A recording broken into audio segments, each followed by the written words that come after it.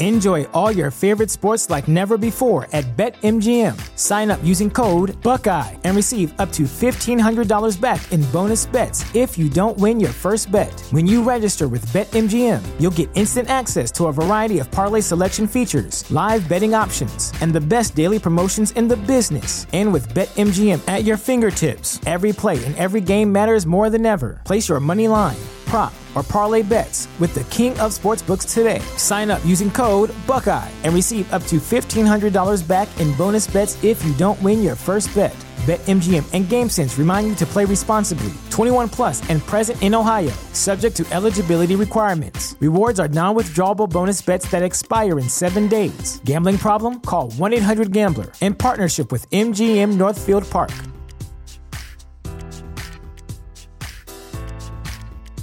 You know how to book flights and hotels. All you're missing is a tool to plan the travel experiences you'll have once you arrive. That's why you need Viator. Book guided tours, excursions, and more in one place. There are over 300,000 travel experiences to choose from, so you can find something for everyone. And Viator offers free cancellation and 24/7 customer support for worry-free travel. Download the Viator app now and use code Viator10 for 10% off your first booking in the app. Find travel experiences for you. Do more with Viator. Hi, I'm Randy, and this is Dave. We're the founders of Bombas, the most comfortable socks in the history of feet. So comfortable, we sold and donated millions of pairs. To sell and donate a lot of socks, we became obsessed with comfort. We reinvented the sock from the ground up, adding comfort innovations along the way. It worked. People tried them, loved them, told their friends about them, helping us sell and donate millions of pairs. Try them now at bombas.com/comfy and get 20% off your first order. That's BOMBAS.com/comfy. Hello and welcome to part 2 of the Talk to Keiki annual awards. All right. I am Ethan, and once again, I am with my senpai. Although I did the intro, he's the co-high right now because I did the intro today. Matthew. I'll let you have it. Let's keep this motherfucker rolling, bro. We have 30 anime to discuss for the season 2020 or the year 2021. Yep. Like you said in the previous episode, there were a lot of anime that didn't make the cut. So yeah, people are gonna be surprised, disappointed, or not shocked for what we picked, whether it's high or low. Even start us off with our mentions. Am I gonna go through 5? We're going back and forth. Mention number 5, aka the 30th anime that I chose of the year, Aquatope. That's it. Just I mean, I talked a lot about it. I mean, it was a solid anime. It didn't hit that mark for me. Like I said, the first half was great. The second half started not great, and it ended fair. And it didn't get that mark. As I said before in my review, at the end of the day, if you want to see a show about wildlife, specifically marine life conservation, this is great. If you a show that provides beautiful examples of Okinawan life, this is great. If you want to see a fantastically animated show, it certainly was that throughout. This is it. If you want to watch a show that has a beautiful OP and ED, especially the EDs on both cores, this is definitely it. And if you want to see a story about 2 girls coming up and growing and going through adult pains early in their lives, this is it. But at the same time, some of those pains were rather annoying or silly, and it contributed to a meh middle, even though it ended pretty deep. So 3 out of 5. Number 30. All right. For me, it was Aquatope for me as well. Wow. I had in my honorable mention. Yep. And he pretty much said everything I said about it. Again, the first half was strong. Animation was beautiful. And just the second half, it fell apart at the beginning of that second half, but near the end, it picked up again. But unfortunately, it just wasn't enough to put it in our top 25. But yeah, good stuff. But there was some that definitely could have been better. All right, what's yours? Unrelated. How about that Destino shirt you're wearing on cam, buddy? Yep, they're never gonna see it. For those, I was gonna say, for those of you didn't listen to the first episode, I got Matthew on cam tonight for the first time, and you guys won't ever get to see his ugly mug. I'm just kidding. Fuck you. You'll see it during Keiki Shop because that'll be his primary baby, and you'll see mine not so ugly mug or ugly mug, depending what you like. Unless we have someone in there to ridicule you. Yeah. I mean, that'll be. Yeah. Number 4, aka the number 29 anime of my year, Meiruko-chan. Okay. I said it before. Meiruko-chan just isn't my cup of tea. There was nothing wrong about it, truthfully. If this was your cup of tea, would it be on your list? Yeah, at 24. In the 20s. Yeah, 24. Okay, that's fair. It would be if it was my cup of tea. I mean, it's a good show. If you like horror shit, great. The Ghost gave, like I said, the Ghost just kept giving me and yeah, suspense was good. Ecchi is always good. The lighthearted moments what kept me, because I said before, the lighthearted and the emotional especially, those definitely kept me, and I enjoy those very much. I enjoyed Meiruko-chan as a whole. I'm gonna watch season 2 if they give it season 2. Like I'm not, whatsoever. This is a good anime. It's just not my cup of tea. Things I like in anime. I just ranked it because of that. But it in all reality, it is a top 20, my top 20. All right. Number 4 mention, Taisho Otome Fairy Tail. I enjoy this a lot, but out of everything I watched, I just like these a little better. So it was really hard to pick where it goes where. So again, another really good one. It just did not make the cut. Honestly, I've been like moving like stuff up and down throughout this conversation because like you put that on there. I moved Taisho down 1. Oh wow! I've been moving stuff as we've been going. Like I moved up Wonder Egg. I moved up My Hero. I moved up Bottom Tier. And I moved down Taisho just. Oh, well, you're welcome. I've been moving stuff up and down throughout this like entire process. I moved 2 things. That was it. Fair enough. As we were talking. But no, again, there was nothing wrong with it. Again, there's other stuff better, but the Tamahiko and Yuzu, their relationship was great. Yeah. I like the historical aspect of it, again, with the earthquake. Yep. In the 1920s. Yep. But yeah, everything was fine, but I think just where it was childish at times is what downgraded it for me. Mm-hmm. But again, there was this also stuff that worked. So again, it's still great. I still recommend it, just not as a personal favorite. Oh, for sure. All right, 3 for you. Number 3, honorable mention, aka number 28 of the year rather. Realist Hero. Mine's not on here at all. Realist Hero. Yeah. But you didn't watch it. No, I did. I watched it. I'm saying it didn't make it to anything. Not mine. Did you really? Yeah, we watched it together. Oh yeah, that's right. Yeah.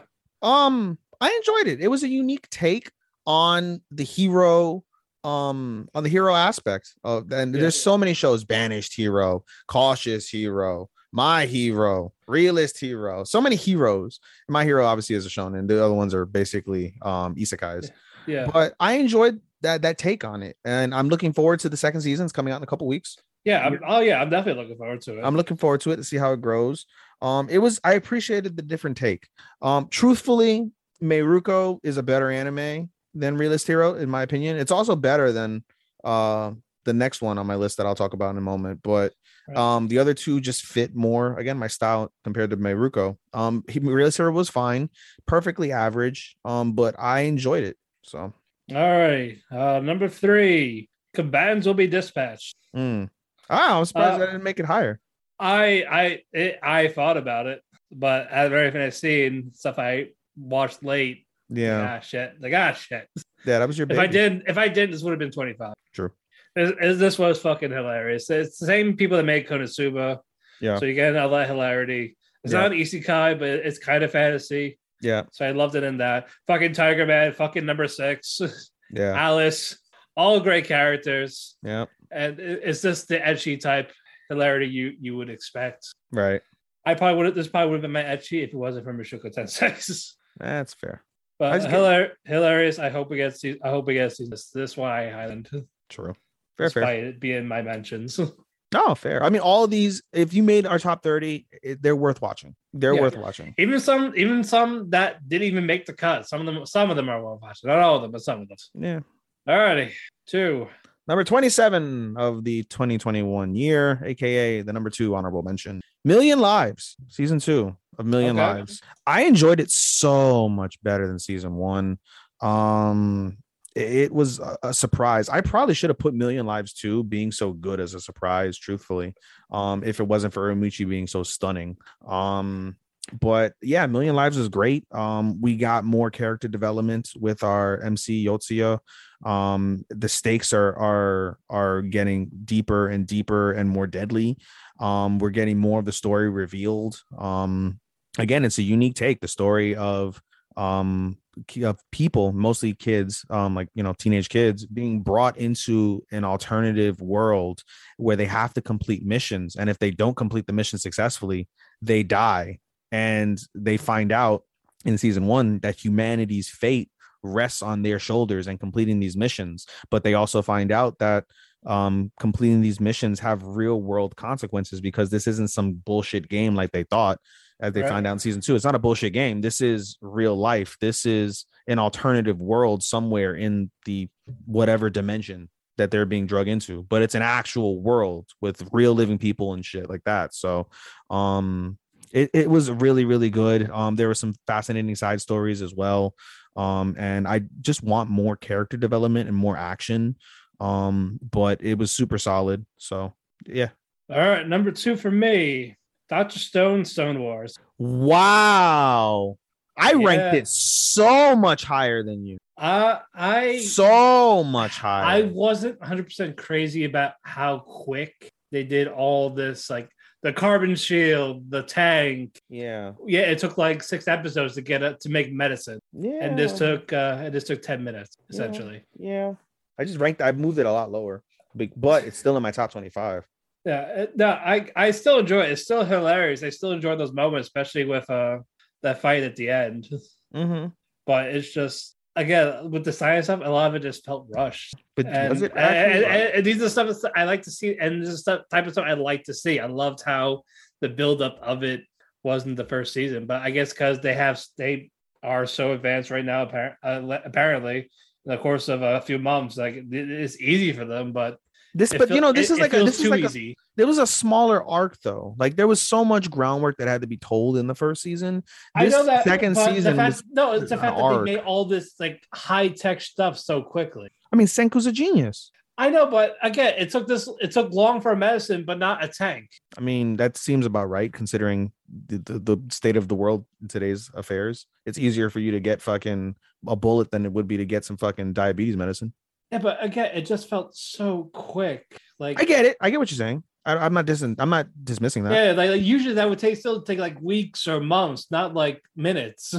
Yeah. That's my only gripe of. Yeah, but I loved everything else about it. I love the OP. I love the. Yeah, I ranked it significantly higher than you did, which is fair. Yeah. All right. What was your number 1 mention? Number 1 mention, aka number 26 in 2021. Tact OP Destiny. All right. I ranked Tact in there. Did Tact make your ranking? Nope. Wow. That ending really fucked it over, huh? Again, there was more to it, but again, I watched a lot of different ones. Yeah, you watched a lot more of Variety. Yeah, you did watch a lot of Variety. Yeah, so I originally had it on here when I first made the list on the honorable mention. Yeah. But I was like, oh shit, I actually did watch this. So bye. Yeah, I feel that. No, but Tact, I mean, you know, at the end of the day, the end is what it is. But before the end, again, to me, the best animated series of the year. The music is great because I have a thing for orchestral music, even jazz music. I like jazz music, so I have a thing for the music. Love the music. The story up until episode 10 was great in my opinion. Really, really good. Some people didn't like it. That's fine. That's your opinion. I thoroughly enjoyed it. It had one of the fights of the year with Lenny and Titan versus Heaven and Hell. Yeah. So all those things contributed to a great story, and the dynamic with Tact and Ume was really good as well. I appreciated that. It had some twists and turns that, although might have been a bit obvious, still were great. There were still good turns, you know, everything was done well from that aspect. Like, oh my God, like, you know, you kind of knew, but it was still really cool to see. And then just the execution at the end was a letdown. If it wasn't for that end, if it was a solid end, I could have easily put Tact in my top 17. That's fair. This one is going to be a shock. Higehiro. Wow. Yeah. Enjoy all your favorite sports like never before at BetMGM. Sign up using code Buckeye and receive up to $1,500 back in bonus bets if you don't win your first bet. When you register with BetMGM, you'll get instant access to a variety of parlay selection features, live betting options, and the best daily promotions in the business. And with BetMGM at your fingertips, every play and every game matters more than ever. Place your money line, prop, or parlay bets with the king of sportsbooks today. Sign up using code Buckeye and receive up to $1,500 back in bonus bets if you don't win your first bet.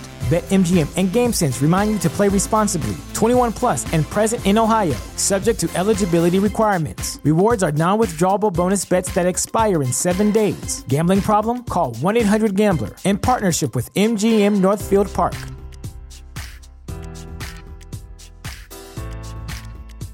You know how to book flights and hotels. All you're missing is a tool to plan the travel experiences you'll have once you arrive. That's why you need Viator. Book guided tours, excursions, and more in one place. There are over 300,000 travel experiences to choose from, so you can find something for everyone. And Viator offers free cancellation and 24/7 customer support for worry-free travel. Download the Viator app now and use code Viator10 for 10% off your first booking in the app. Find travel experiences for you. Do more with Viator. Spoiler alert, that made my top 10. I really wanted. Wow. I really wanted to be on here. I really did. Wow. But shit. Wow. Yeah, like I had to move something. That's nuts. Yeah, I know. That is nuts. Despite it being great, I know. Dude. Yeah. Wow. Yeah. Bro. I know. Bro. I know. I probably should have switched last minute, but you should. It's too late now. It's too late now. I'm still switching as you're talking. Fine. I will do this last switch. Nothing else after. What are you putting then? Duke of Death. Wow. Yeah. That also like barely made my. Oh, my what? Well, Duke of Death was 25. So yeah, just figured that out. Wow, Yeah. 2 shockers. Yeah, there you go. Yeah, holy shit. Wow. I know. Wow, this is. I mean, I angered you by telling you my number 1, but yeah, this is fun. Wow, I'm shocked. I'm super. Yeah, shocked. you're gonna get plenty of these here. Wow, like our lists are completely different. Oh, I imagine. I know. Holy fuck! I think the only thing I know for a fact is going to be, huh? I think around the top 5 is where we're going to be close to similar. Top 5 will be maybe top 6. All right, we'll say top 6 will be similar. I know Vivi's going to be in there. That's a spoiler because I know how much you love Vivi. Vivi's in your top 10 at minimum, and it wouldn't surprise me at all if it was in your top 5. So that's my anticipation for you to have there in some capacity. Okay. But let's not go that high. Let's not go that high. Really? Okay. Well, we'll keep on going. I'm saying like let's not jump the gun. We got a lot to talk about. Wow, that's crazy. 26 and 25 were 2 that I put in my top 15. Yeah, that's again, nuts. I watched others. Yeah, that's nuts. But okay, we'll go with honorable mention. We'll just keep it here. I'm keeping it. All right. Well, you already did your 26 and 25, so unless you want to expand more on 25, I'll expand more on 25 when we get. Which is you already said yours, so you might as well keep going. I'll pick on 25. I'll do 25, 24, and then we'll get back into. Okay. All right. Duke of Death. This was just great overall. I love the dynamic of Bo-Chan and Alice. Yeah. I love the growth of Bo-Chan in general. Well, Alice just one of the best girls of that season. Yeah, Alice was in the contention for top girl. No, she was close. And if I didn't watch Fruits Basket, probably would have been in the couple somewhere. Yeah. Like it's hard to deny like their actual romance. Yeah. It's like, and I love the Tim Burton vibes of it. I loved all of that. Yeah. And all that is why it should be higher, but holy shit. I know. Wow, I know. buddy. What the fuck? Well, I didn't add Tact at all, so I mean, you didn't add Tact, you didn't add Million Lives. I'm sorry, you didn't watch Million Lives. You didn't add Realist Hero. I mean, Ruko is going to be in your top 15, I imagine. And Aquatope, we got accurately. Yeah, we both got that as our bottom. Yeah. But with Hige Hero, is it a power bottom? What? Is it a power bottom? Yes. Yeah. I'm pretty sure Hige Hero is a Yoshida was.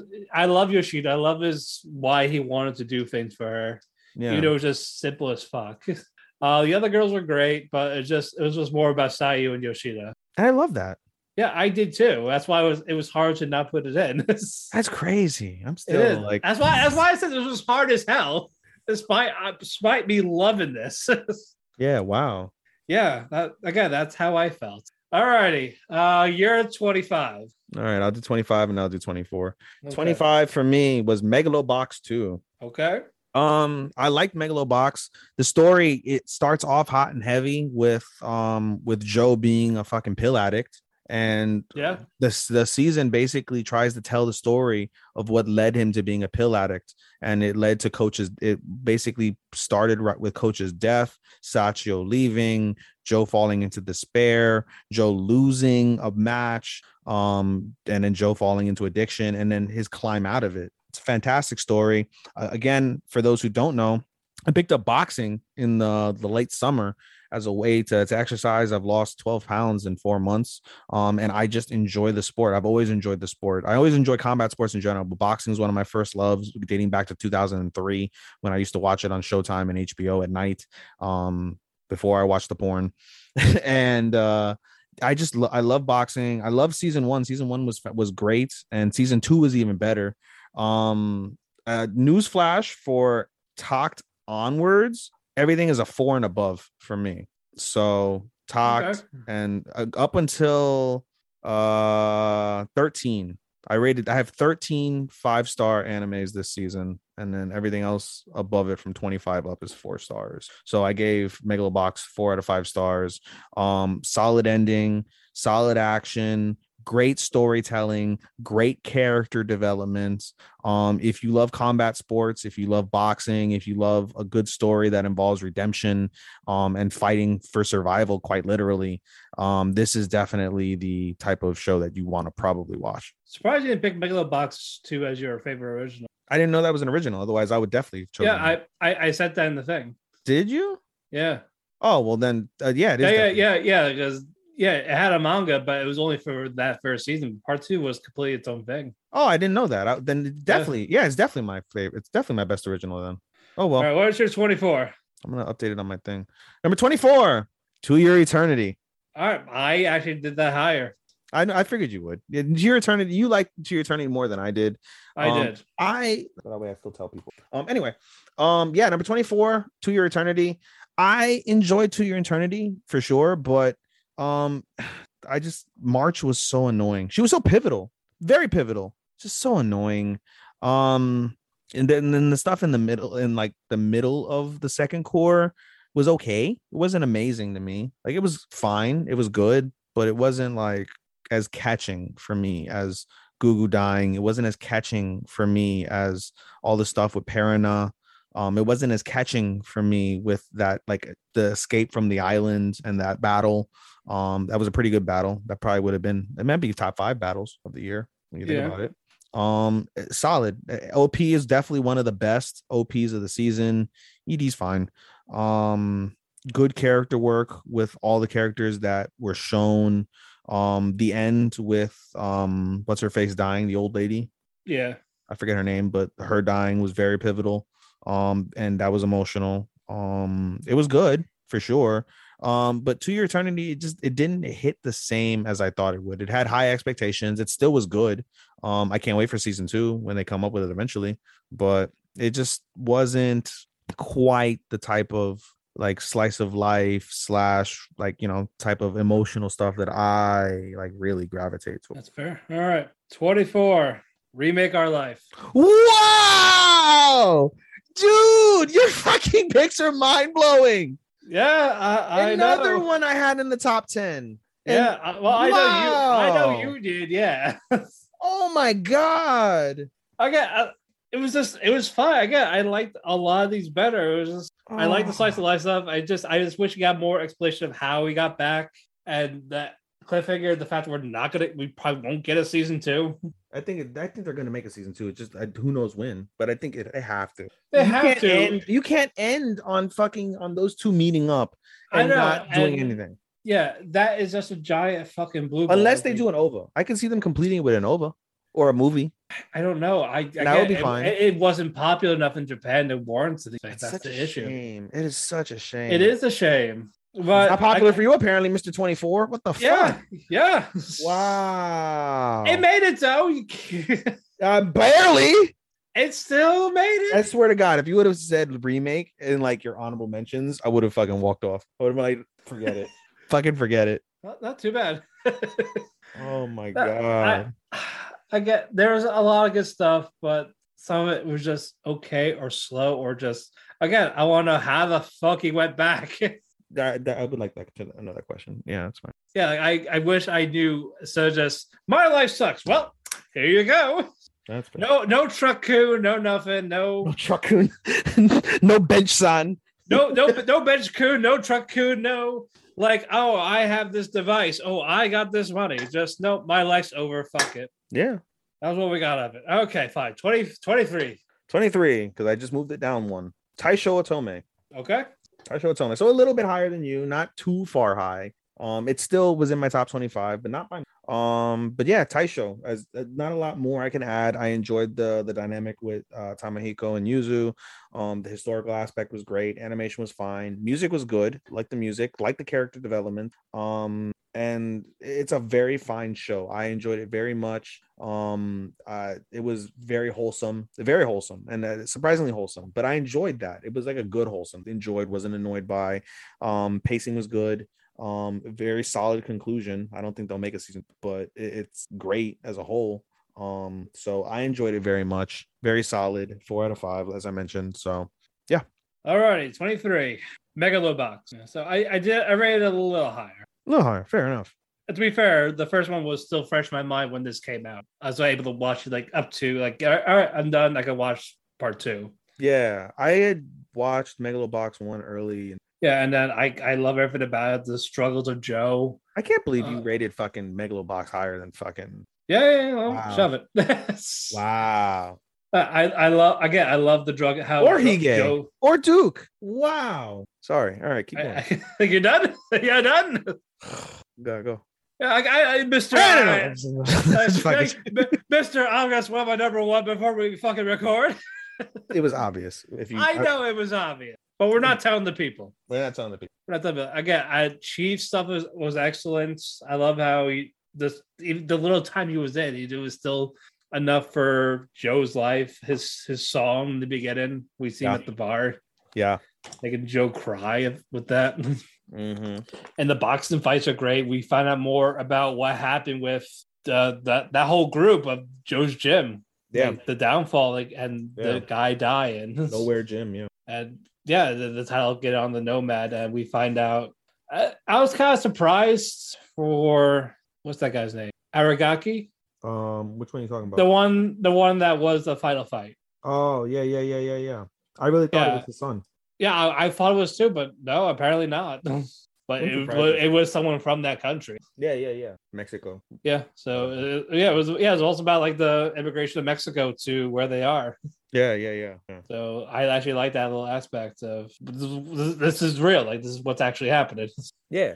The final fight was bittersweet. I wish there was a better conclusion, but I feel like it would have ended with them dying, but one of them dying. Yeah. Sorry, the guy was Mac, not the other one. Aragaki was the other student with what's this guy's name? Nabu. Oh, okay. Oh, yeah. The guy that's like, I think he's got a prosthetic. Yes, the prosthetic leg. Yeah. Sorry, too many different people. Also, the fight with Sashio and Joe was great. Just like duking it out. Yeah, I really hope Joe all that rage. I never liked Sashio. Like I understood his plight. I didn't. But up until that fight actually happened, it's like, okay, that needed to be done. Yeah, for sure. It's two brothers. I just had to get it out the way. I get it. 22. Those Snow White notes. Okay. You know, I honestly thought it was these Snow White notes. I think I wrote these notes. These nuts. These notes. These notes. It's those Snow White notes. But I talked about it previously when I mentioned about my in part 1 of my music of the year. The music is just insanely stellar. I enjoy it so damn much. That music was so good from start to finish. I loved it. The growth of Setsuna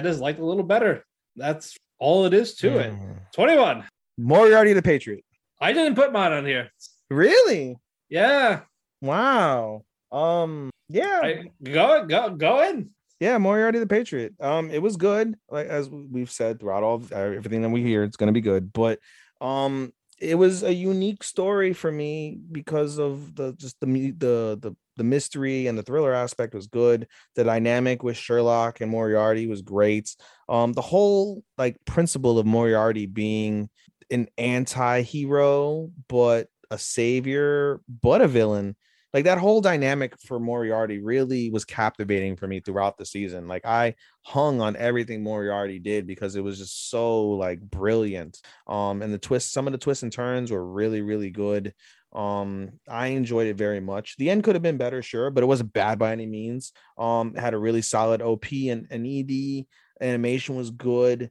I enjoyed it very much. I mean, some of the things were corny, like having like James Bond as a a trans woman in essence. It's kind of funny, but was it necessary? Not really. Some of these characters weren't truly necessary the way they did them. But in any case, I enjoyed it very much. And yeah. All right. 21. Super Crooks. See, I wanted to see it. I haven't seen it yet. I wouldn't surprise me if that happened with Great Pretender. Like I would have put Great Pretender in my top 25 and I'd seen it like at the early 2021. Yeah. So. Yeah. Well, Great Pretender was my number one for last year. Yeah.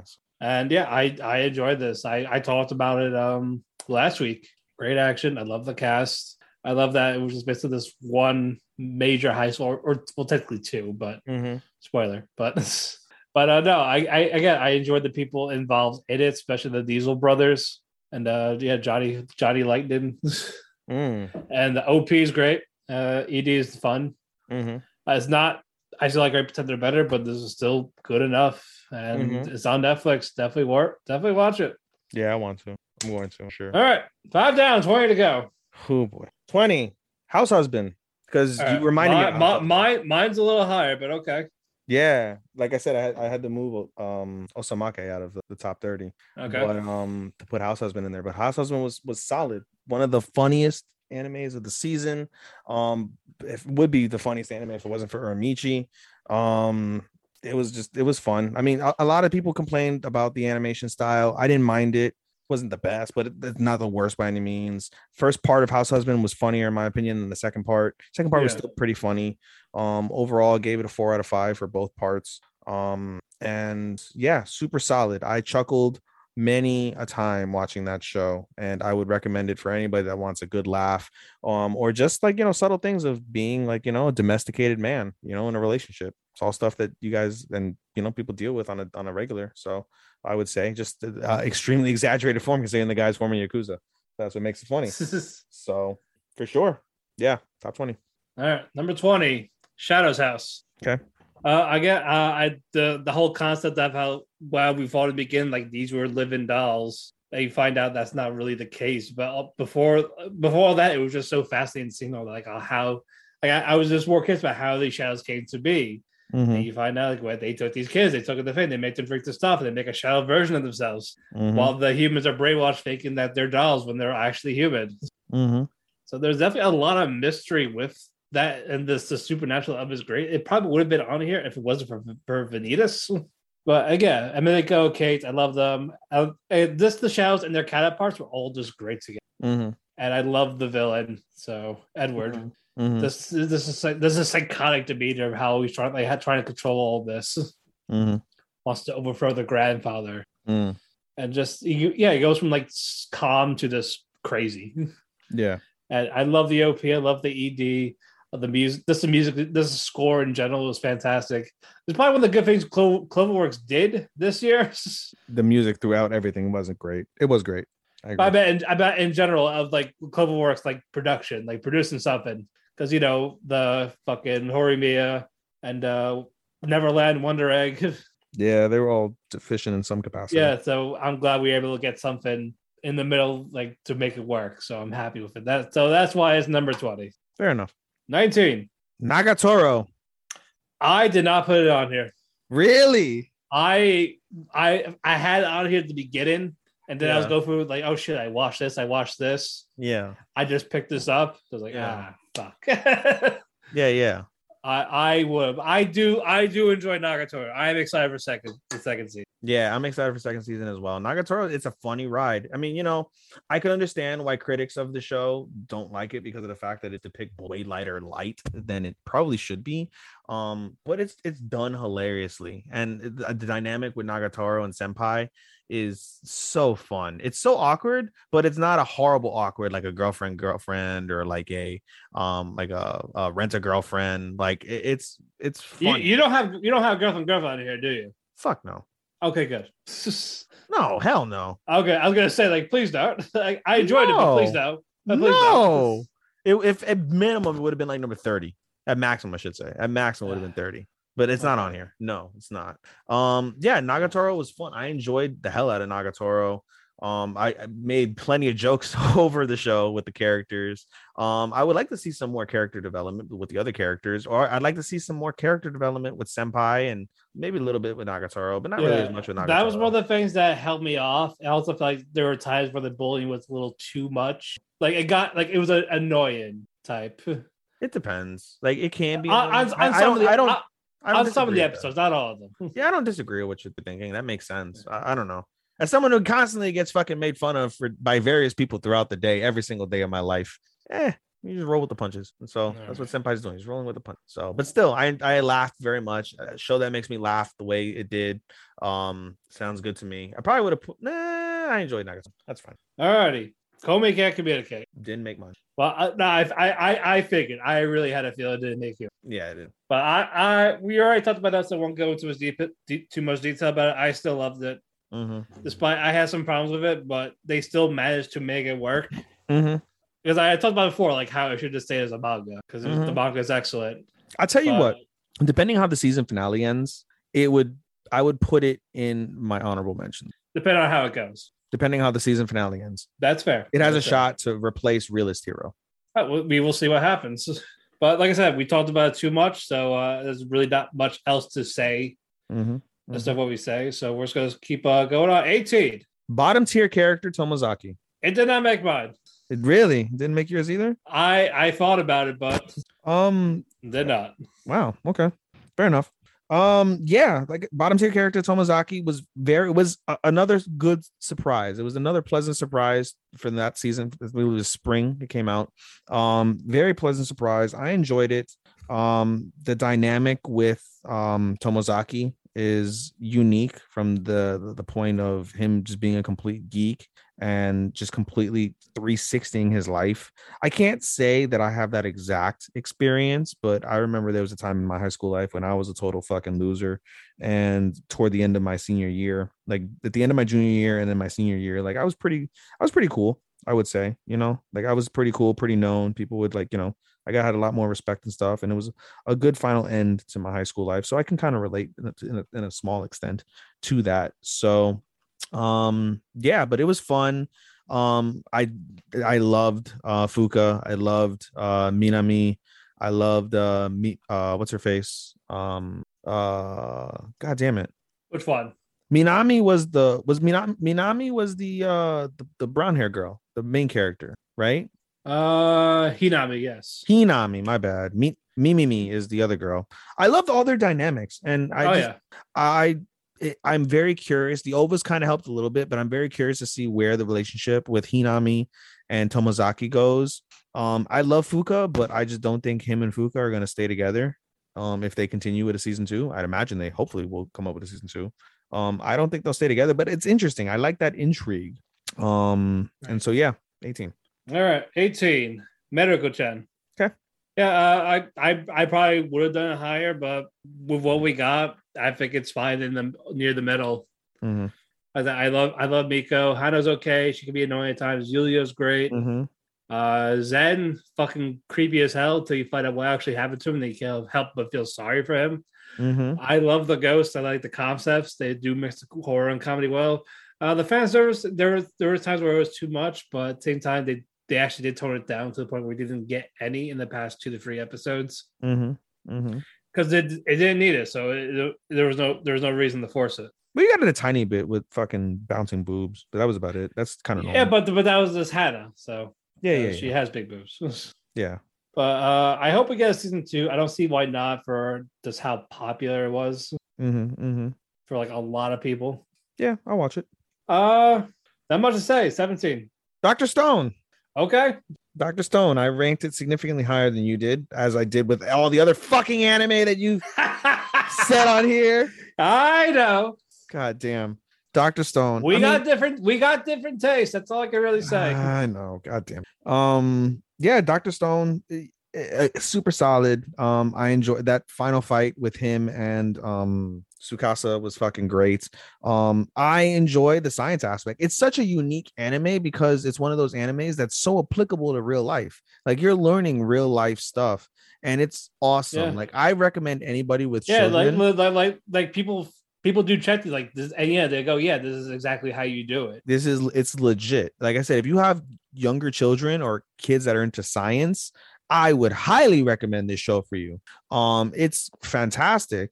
And I really, I want there to be some sort of high school relationship type of thing with Tsukasa. I'm sorry, with what's her face, with his Senku and Kohaku. I really want to ship them together. Hopefully he's not interested in women. I know, because he's a fucking turd. Well, he's more focused on saving the place. Then you'll get some coochie. Dude, fucking get Kohaku. She's easy. That's the thing. Does he not want to get with her because he's technically 3,000 years old and she's 17 or something? No, he's just more focused on saving everything first before he decides to repopulate. Just stick it in her. Or he's just asexual. He doesn't even like fucking panties. Like she probably doesn't even wear panties. They don't. That's why there's fucking cross. The only time they wear it's like maybe her crotch stink. That's I said the only time they wear bottoms is if they're in the water. Yeah, like that's it. I'll never understand somebody who's asexual.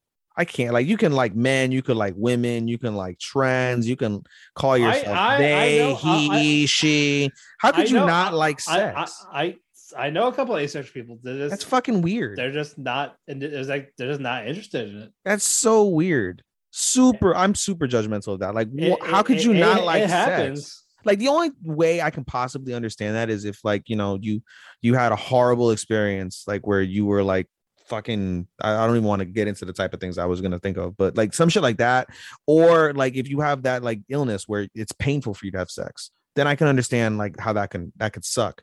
Those are only two things I can never understand asexuality. Never. It's just weird. You're just fucking weird. You're broken. You're a broken fucking individual. All right now. Anyway, I'm getting on a tangent. But no, Dr. Stone, super solid.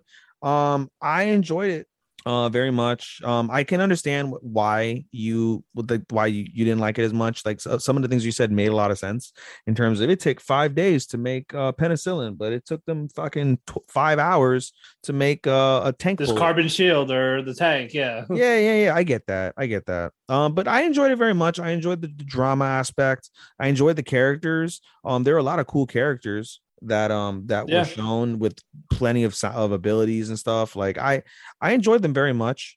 Drama, sad ending as well. It was good, super good. 4 out of 5. All right. Where are we? 17? Yeah. World's Finest Assassin. I have it higher. I would have too, but I think it's just fine where it is. So yeah, we got 3 fall shows in a row. Yeah, we talked about how they wouldn't make it out here. Some made it, not all of them, but some did. How many falls do I have left? 1. I got 1. I technically got 1 left. 2, 3. I have 3.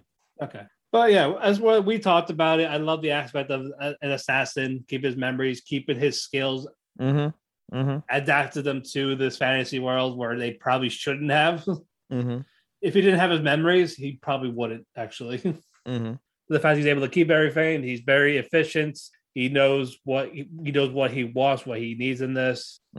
I love his development from being this careless killer to he actually has a soft side to him. Like he says, he's using them, doesn't care about the girls, but we know he does. Yeah, we talked about that. He definitely cares about them. He definitely does. I agree.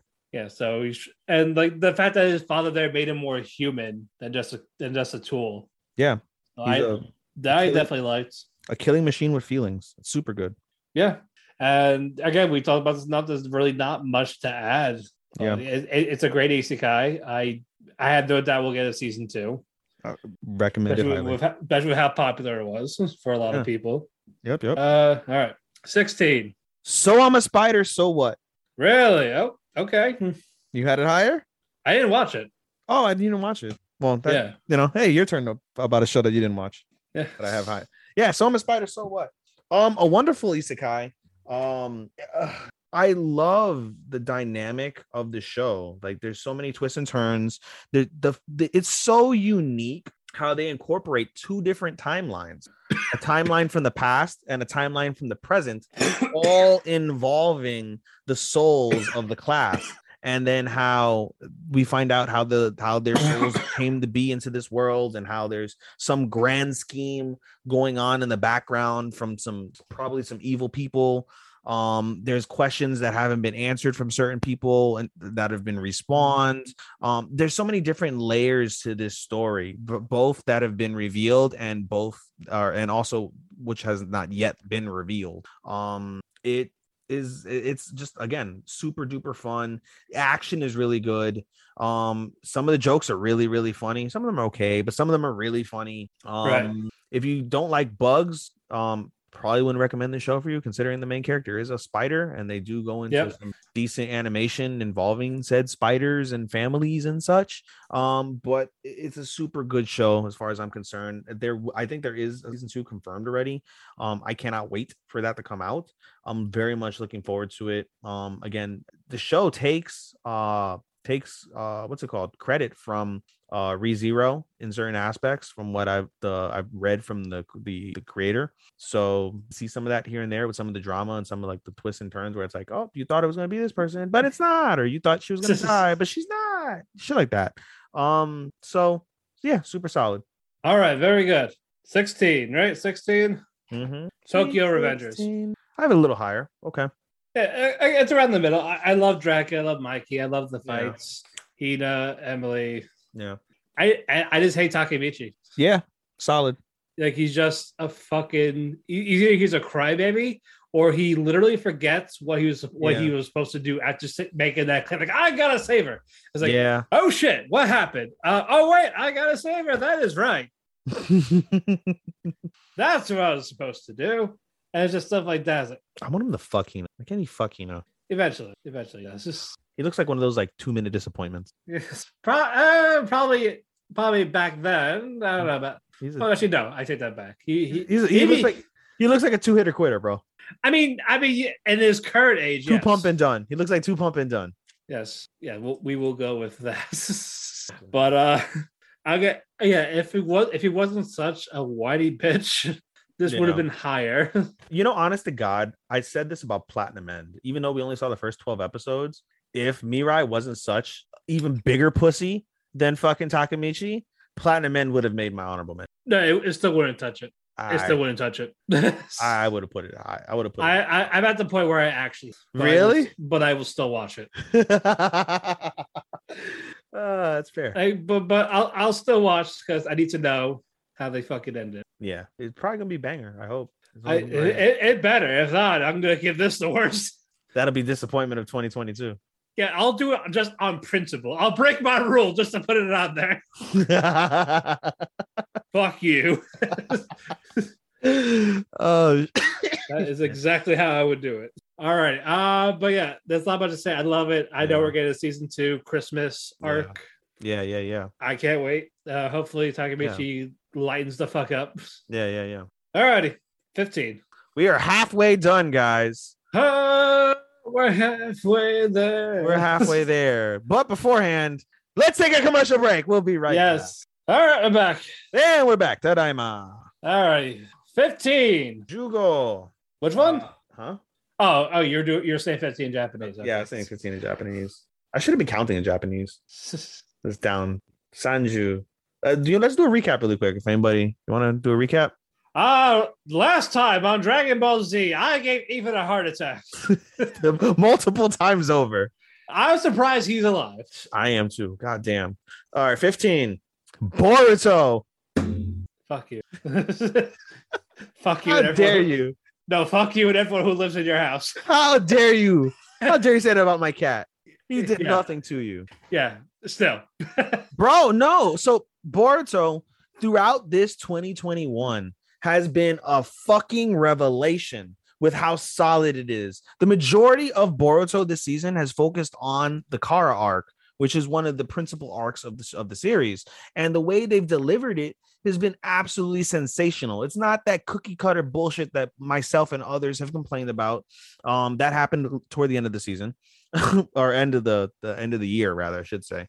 But throughout the series, so many solid, or throughout the year though, so many solid episodes, so much solid action, so much solid character development, such solid new new things that have happened. You know, people are gonna bitch about, like, yeah, you nerf Sasuke, yeah, you nerf Naruto, you know, Boruto's too OP and it's lame, and you know, you can go on and on. But you can't bash the quality of the show in terms of the story. You really can't in this year in 2021. You can't bash the quality of the story. You can't bash the animation because it's pretty decent. It's not the best, but it's not the shits by any fucking. The music has been solid, and again, the character development has just been great. We have more character development with Boruto, with Sarada, with Mitsuki, even the lesser characters, which, you know, it's okay, but you know, some of the other significant lesser characters like Shikadai and Chocho and stuff, that they're the part of the Shikanara team. Like that's it's good. It's really, really, really good. It's got one of the top fights of the year between Naruto versus goddamn Jigen. Naruto versus Jigen. Super duper fucking great fight. Yeah, super solid. I will stand for Boruto at 15. It is fucking great. This year has been a 4 out of 5 for me. I still have it as a 3 out of 5 anime just because all the other parts that I've seen and bitched about are just so fucking needless and stupid. But it's a 4 out of 5 in 2021 because it fucking surprisingly delivered so fucking well. And it has brought renewed attention to the series, renewed positive attention at that. There are more fans that are at minimum watching this part of the series because of how good it is. They've skipped all the other shit. I don't necessarily condone that, but you know, there is certain shit that is certainly skippable, but to skip the whole series up until this, I would disagree. But at least they're watching the show, which is credit enough considering how much people have hated Boruto since it came out. All right, very good. Number 15, Sunny Boy. I love the world building of it. Very slow start, but once we got, isn't it crazy considering you almost dropped it? Yeah, I'm glad I didn't. You almost dropped it to it now being in your top 15. Yeah, once you pay more close attention, I actually had to rewatch some of it a little bit. Yeah. And I maybe like it a little bit better than where I probably would have had it. But I love Rajahani, Nagara, Zomi, Mizuho, Yamabiko, the concept of war. It just everything about, again, is this more that there's some of their powers and just the building of all these multiple worlds and just having a bittersweet ending to it. It was like, it was a great mystery. I enjoyed it for everything that it did. So as well as, I'm glad I didn't drop it because I was very close to, like you said. All right, 14, My Hero. All righty, mine didn't make it. Wow. I can't justify 5 or 6 great episodes for a whole show. I didn't hate it. That's fair. That second half was fucking 5 out of 5. The first half was a 3 out of 5.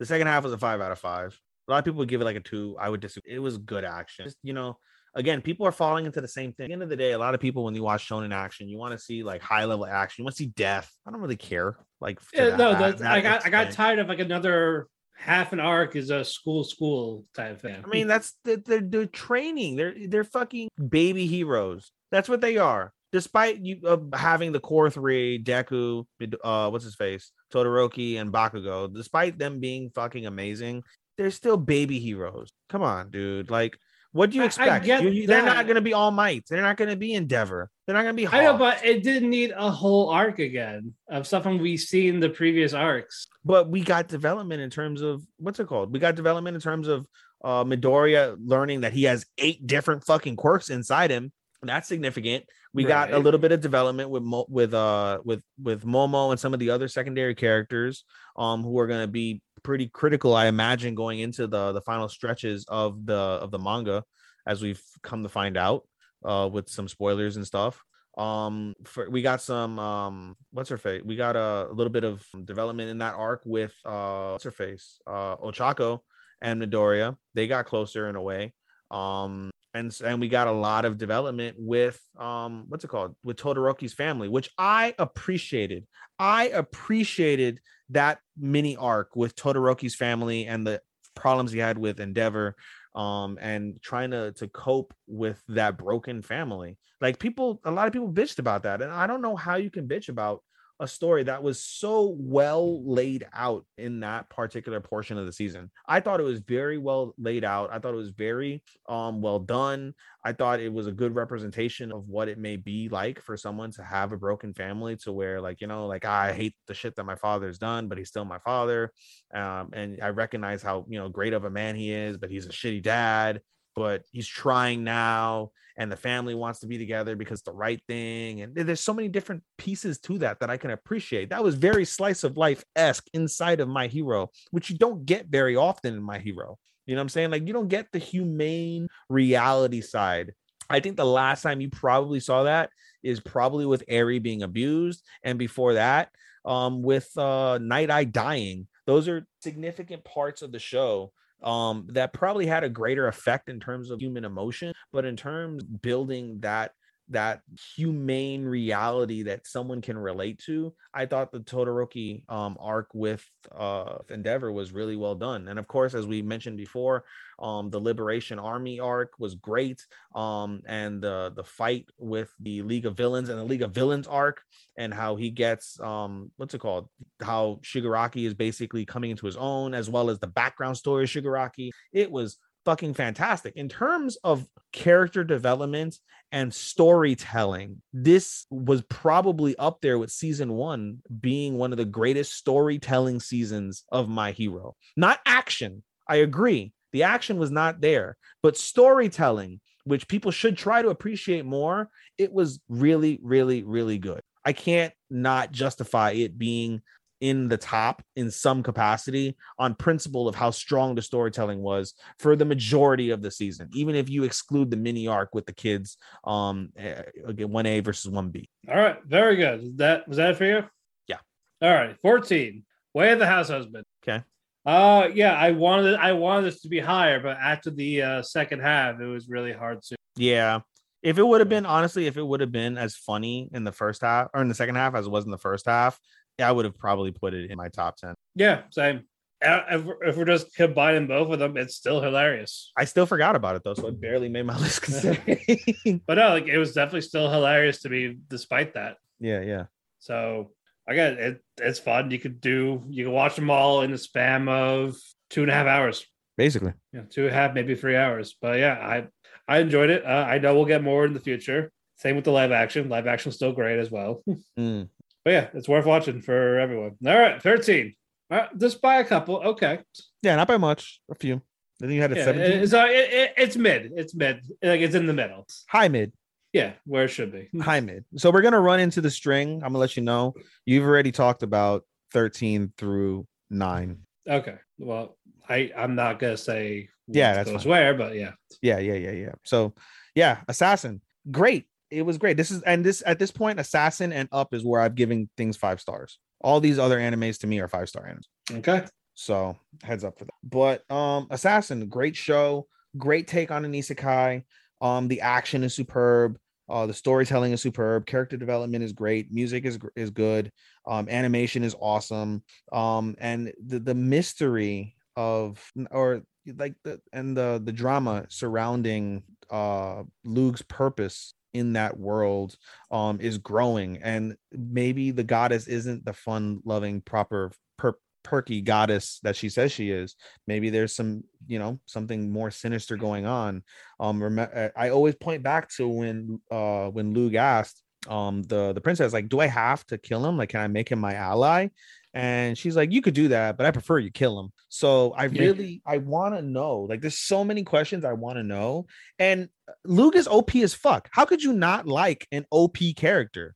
I'm not Marte to where it's OP or the shits, but when you get an OP character and he's done right, it's fucking fantastic. And Lug is certainly done right from that aspect.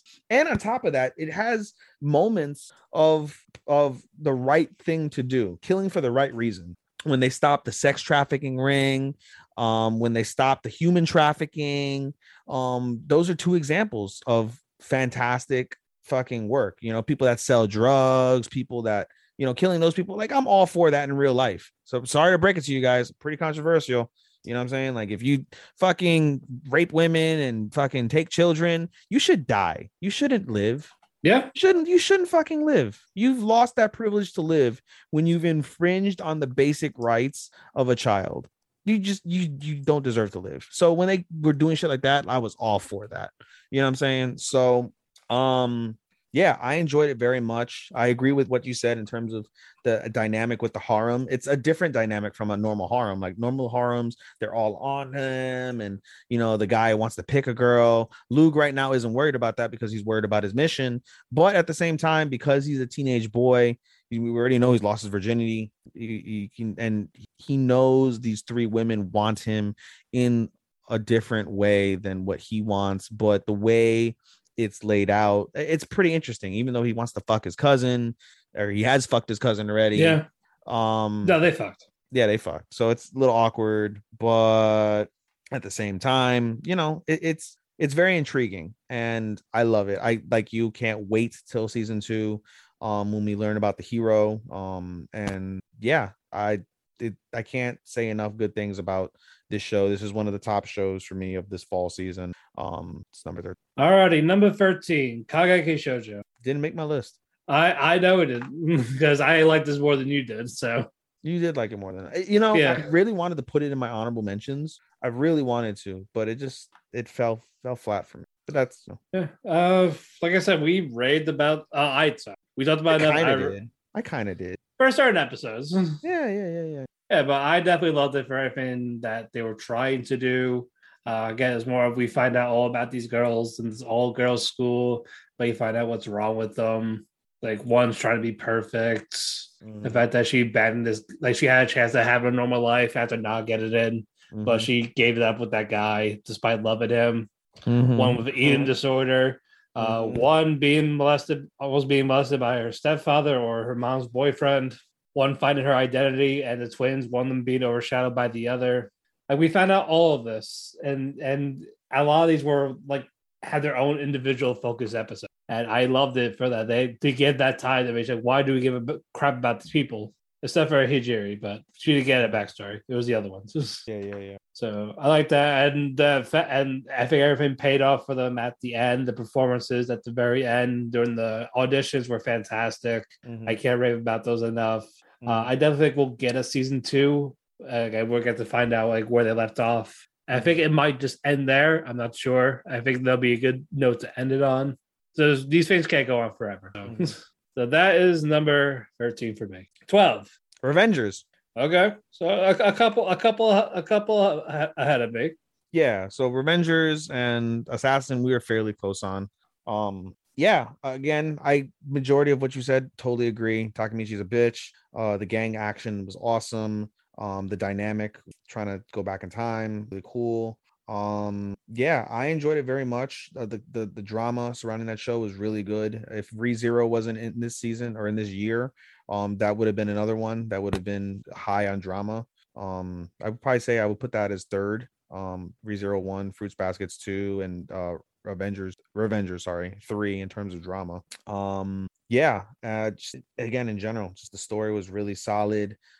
Just when you think that we have answers, just when you think there's resolution, nope, there's not. And that's something that's attractive. You know what I'm saying? Like the character development is wonderful for many of the characters. Super duper good. It's a super popular show. I did a whole cosplay on it. That's how much I liked Revengers. I was Valhalla. And I loved it. There's still so many questions to be answered, and I can't wait till we get those. I'm looking forward to the Christmas arc this year coming up, I guess now. And yeah, super solid. All right, number 12, Blue Period. This was close to getting higher, but I think this is right where it needs to be. I just talked about it in part 1. If you haven't checked out part 1 yet of this episode, I love it. There's not much more to say about it. I love Yaguchi. I love the episodes with Ryuki. Just seeing these art pieces are beautiful, and just the real life struggles of an artist. I love that. Like, they're not sugarcoated. That's what I like about that. Like, I want to know the upside and the downside, and there's a lot of downsides to being an artist, and they don't hold back on that. That's why I love Blue Period. I love everything about it. One of my favorite OPs. I probably would have picked that if it wasn't for Wonder Egg and To Your Eternity. Okay, 11, Duke. Yeah, you definitely did it higher than I did. Yeah, the next three, don't know what order, and they're all. I know that Higehiro and fucking the other one. Anyway, go on. Yeah, at this point, 11 through 1 made me feel emotion. Okay. And you know me, for those who know me, I am so huge on shows that make me feel. If you can make me cry, I will rate you fucking high. And it rhymes for a reason. If you can cry, you will be rated high. And I felt that through all the rest of these shows. Duke of Death, as you explicitly said before, a fantastic dynamic between Bochan and Alice. Just that struggle, that the painful struggle of a boy wanting to be with the love of his life, and he can't, because if he is, he'll kill her. It's wild. The shitty situation he has with a shitty mother is fucking terrible. The way he has a funny relationship with his sister is great. Even converting his brother, who's a dick because his mom is even more of a dick, was awesome. His friends with Zane and fuck, forget her name. Other girl. Yeah, fantastic. Rob being there is a funny touch, but then offers a serious touch because of how much he does deeply care for him. And again, just the moments that Alice and Bochan share, from the moment that they were children until now. Alice being the light in Bochan's life, to an even bigger extent, or at least to a similar extent as what we saw in Taisho Otome with Tamahiko and Yuzu. That means something. Having someone come out of nowhere to become your rock should be celebrated more, and that is such a beautiful celebration. The CGI aspect, that it was completely done CGI, was very interesting, and it wasn't done badly. Whenever people think of CGI, you think it's going to be the shits. Like, one of the reasons why I didn't put Cestus on here is because the CGI was just awkward. Like, there were some parts of Cestus that I liked, but it didn't hit because it was CGI. But the CGI for Duke was fantastic. As you mentioned, the Tim Burton vibes throughout the show was great. I would love to see a live action done by a Tim Burton. I would love to see a Tim Burton drawn anime of this, or a show of this. Yeah, like I would love to see that.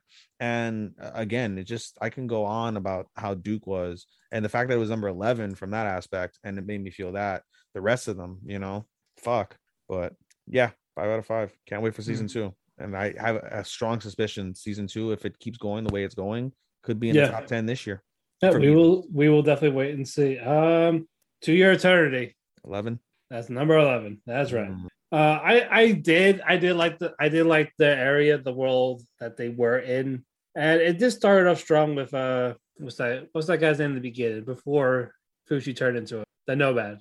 Yeah, I forgot his name too. Yeah, like it starts off with that, to see the emotion that the guy's struggling, trying to find his people till he died, and to seeing Fushi grow to from a literal rock to with these multiple forms, with a bear, from March. Yeah. Like everything. Yeah. And I just liked his interactions with people, despite some of them being too much, like March. But when she died, you felt that emotion for Fushi, like experienced his first death, like someone he gave a crap about. I did. I made the joke first. I said, thank God. And then the second time I was like, oh, fuck, I get it. Yeah, that. I get it. Like, yeah, now you feel like an asshole, don't you? I get it. Yes. And then what you call it, with a Hayase revealing that how she killed Perona for him, type of thing. Like what the, like, I just want to fucking smack her. Yeah. But Fushi was is an inexperienced fighter compared to her, so, and love her and fucking get the fucker. Try to, yeah. And then the Gugu arc, the prison arc. There was some good, but there was some stuff that was lacking, but it wasn't the worst thing. I did like the payoff for it, and then just the final episode with Fushi and PRN. Yeah. I loved all of that. Yeah, that was great. Yeah, so, yeah, there's definitely a lot of drama. That end is what put it in the top 25 for me. Right. No, I agree. Again, it doesn't hold back. It's a shonen, but it's an R-rated shonen. Is it? Yeah. Is it R-rated? Yeah. I'm looking right now. R17 plus. Really? Despite the teenage shonen demographic, yeah. Wouldn't have gotten it. Violence and profanity. Yeah, I'm looking at it right now. Say fuck. Well, it's not. Well, people in Dragon Ball say fuck. So anyway, Hell, Gohan called Boo a retard in one of them. He called him when that was an accepted fucking term. Now in 2022, it's one of those terms. All right. We don't want that. I'm gonna say that example. You have to go that whole in depth for Sean to edit out. Damn you. I'm definitely excited for season 2. I am more curious how Fushi will grow from here. Yeah. So he looks like an adult now, but once he changes back, he's gonna go back to his original self. I hope he becomes onto a different. Well, the fact he ages, but once he dies or changes forms, and he's gonna go right back to the normal form of it. Yeah, I know. But we'll see. All right. One more commercial break, and then we'll do our 10. Unless you want to just go right through it right now. No, it's got to come. Stay tuned. We'll be right back. Our last commercial for our top 10. All right, we're back. And tired. Yeah, we're almost done. 12:17 as we. Yeah, we'll be done at 1. We'll be done by 1. I'm sure we'll be done by 1. God damn. I'm not gonna. I wanted to stay up to watch Wrestle Kingdom. I'm probably not going to. All right, number 10 for you. Higehiro. All right. Higehiro. Yeah, again, as I mentioned before the commercial break, these last anime gave me emotion. Higehiro is another one that gave me emotion. From the time I saw in episode 3 where Sayu basically gets raped, I was hooked, where I need to know how this ends. I hope this ends so well for the girl. I hope Yoshida isn't a piece of shit. I hope, and he's not. And again, it's weird at first, and it was especially weird because of the fact that it was running concurrently with fucking Koikimo, which was not a good example of how to do a relationship between a younger child and an older man.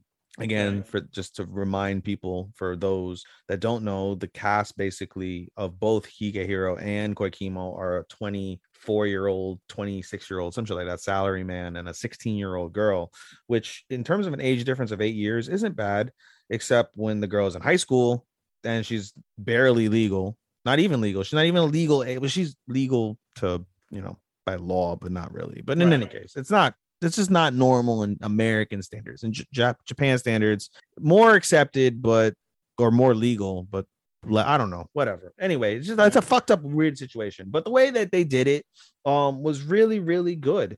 It was very tasteful. Yoshida throughout maintained he did not want anything. He did not touch her, did not kiss her. Sayu literally threw herself at him like, I want to fuck me. And he's like, no, I'm not going to do that. No, like, that's not right. No, you can't solve all your problems with sex. No, you can't solve your problems by just running away. But at the same time, sometimes in life you escape to find the questions you have. And that's viable. And there's a lot of life lessons viable in Higehiro, a lot of them. And then at the end, when you had her mom, who was a cunt, as you have to use that word, Sean, she was a complete cunt. And how Yoshida handled that and how Sayu would overcome that. It was wonderful. Absolutely. And at the end, they do give a hint of Sayu and Yoshida be more. She graduates high school. By then, I imagine she's 30 or some shit by now. I don't know, something like that. He's old, but something there. I don't know. I doubt they're going to explore that. I think that's the end. But again, one of the reasons why I love Higehiro so much is the life lessons that it provided you, guiding a broken girl, used her body to find a bed to sleep in for the night. Yeah, that is horrific. Should never happen. That shouldn't be your first choice. That should not be your first choice. The fact that she felt that is incredibly sad. The stuff that she went through, used by older men, all men that, if by the way they were ever caught, would be thrown in jail for illicit sex with a minor, or what other various charges and hell, stuff. Someone actually did get arrested for taking a small girl and dad to see Higehiro. Really? I didn't know that. Yeah, someone tried to do that and he got arrested. Right, take her in, help her out, but no, got arrested. Yeah, dude, you cannot do that. Life is not like that. No, and that's sad. But again, very viable. Again, the emotion spare she felt when that guy was there, the utter lack of, gave herself up again to let the guy who raped her fuck her again in Yoshida's apartment before Yoshida stepped up. That was so heart-wrenching. Sayu crying was heart-wrenching. Sayu, friend, what's her face, her coworker, And those friends and her trusting Yoshida and Yoshida, all so many different points of Higehiro I loved. I felt him, I cried, and I just appreciated the life lessons. Like, it honestly, in my life, seeing some of these shows like Higehiro and Wonder Egg, I think to myself, if I had a daughter, this is what I want to avoid. This is what I want to notice and see and help and feel for these girls. And that, I think, will help me as a human and an aspiring father if I ever had a daughter. That's how much some of these shows mean. So number 10. All right, number 10, Wonder Egg Priority. Again, this could have been higher. This could have been number 1. This could have been the best we had seen in years. We were so close. Yes, far. But we just did not get that far. It started great.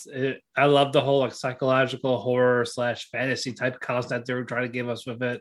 Of like why it's important, like all these suicides that are happening and the different ways of it. Like Eyes was bullying, Momo was molestation, Neru was people having consequences for what they want, and Rika was just suicide, probably like fan base, like people do it for their fans type of thing. And it's mostly self-harm because she cuts herself. Self-harm, and then also judging. Yeah, judging and self-harm. And we got all these aspects that we try to like find out what happened to Koito-chan from with like Ai's friend, and they ruined that with the special. Yeah. So she was a psychopath. She was trying to get with me. She's got mad because I liked your shit. Friend or say I raped her, and then she tripped. And then again, a lot more sci-fi came in, and then multiverse. And it's like, what the? I feel like putting Higehiro now that, she tripped. I completely forgot about that. Yeah. That's how I fucking feel about it. And then, other than that, again, everything before that was fantastic. But once the recap happened, and after Momo's episode, it went downhill. Yeah. Like, what the fuck? You know what? All right, you move. I'm gonna move it. You know what, guys?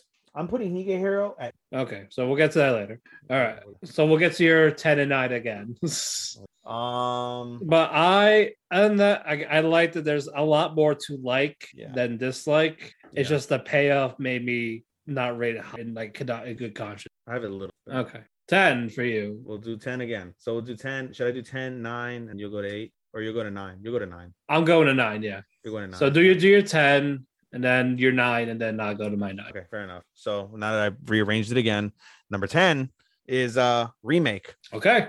Remake. Again, I had it higher. Again, Remake is honestly one of the reasons why I loved Remake is because I really learned so much life. Like, I have a nice career and for a nice company, but I would have loved to have been a writer. I would have loved to be able to go back in my life and start over like my freshman and knowing some stuff. Like, my ass would have not been as good as what I'm reading. Hold on, let me go back. I wouldn't have been nearly as proper as him. And that's something that they mentioned at the end of the series. Like, you could have gone back knowing like Kyoya-kun. I would have not been nearly as nice. I would have known like, oh, Amazon's going to blow up. Apple's going to blow up. Like, I would have invested and I would have been fucking set. Would have been making money hand over fist, right? Through investment. Right. And that's not what Kyoya did. Kyoya went back because he wanted to in the gaming from the get-go. He didn't want to do general, be part of that goal. And I would love to be combat sport, writing about wrestling, writing about boxing. Fantastic. Just in general, I enjoy writing. I found writing escape when depressed. Just to have it to write, I can write and type. But I related so much to Kyoya, especially at that time not quite that time, because at that point I had started my career in IT security, which is very lucrative for me. But before that, just the feeling that I had just felt months prior, being stuck in a rut, not getting an opportunity, poor. I would go back. I agree with your assessment over the fact that we don't get questions. How does he get to go? Why is he to go? And why does Keiko have that ability? Who is Keiko? Who is Keiko? Why does she have that ability? The cliffhanger at the end with Tsurayuki. That and why that happened. I also wish Kyoya and Nanako interacted in the future.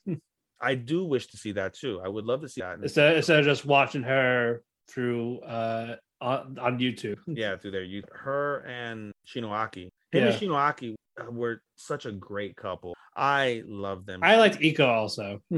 I like Iko also, but I like Shinoaki. Shinoaki was so nice, wholesome, but freaky. You could tell, but they never explored that. There's no reason to explore that. Obviously, that's fair. But she was a great wife, and he liked her. He definitely liked her. And he had a whole beautiful daughter. He had a nice life. He could have been made. He could have had it set, but he said, no, this isn't right. Because there is reality for when you go back in time. And that's something you don't ever think about with, when I was like, I want to go back in time. I want to know this. I want to start over from my freshman year of high school. Completely different. Sure, you could do that. But there's always consequences in stuff that is inevitable, stuff that fate should be. I love that aspect. It was very, very eye-opening. The other things about the show, I love the animation. The best things of that of the summer. One of the best animations of the summer. The music was good. It was refreshing to see a show about college kids. A lot of times when we talk about romances and we talk about slices of life, they're about high school kids. And the fact that this was about young adults in college dealing with adult situations with adult consequences was very, very good. And I appreciated that very much watching. Again, I felt the emotion, not nearly as much on the list, but I felt that was critical. All right, now 9 for you. 9 for me. And then I'll do my 9 and 8 because you did your 8. I did my 8, yeah. So 9 for me. Wonder Egg. All right, so you did higher by 1. Higher by 1. I had it at 8, so I switched it. So after I talked myself, you're welcome. Yeah, you know, because she fucking slept. But no, I rated it. It's impossible not to rate it in the top 10. I feel it was impossible not to put it in the top 10 because but it's also impossible to put it in 5, top 5.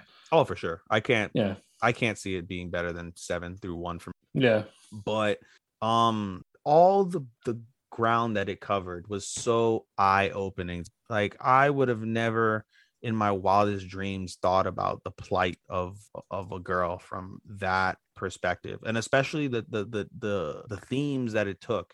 The bullying, as you mentioned, bullying with Nehru being judged, especially she's a black character on top of that. I'm very surprised.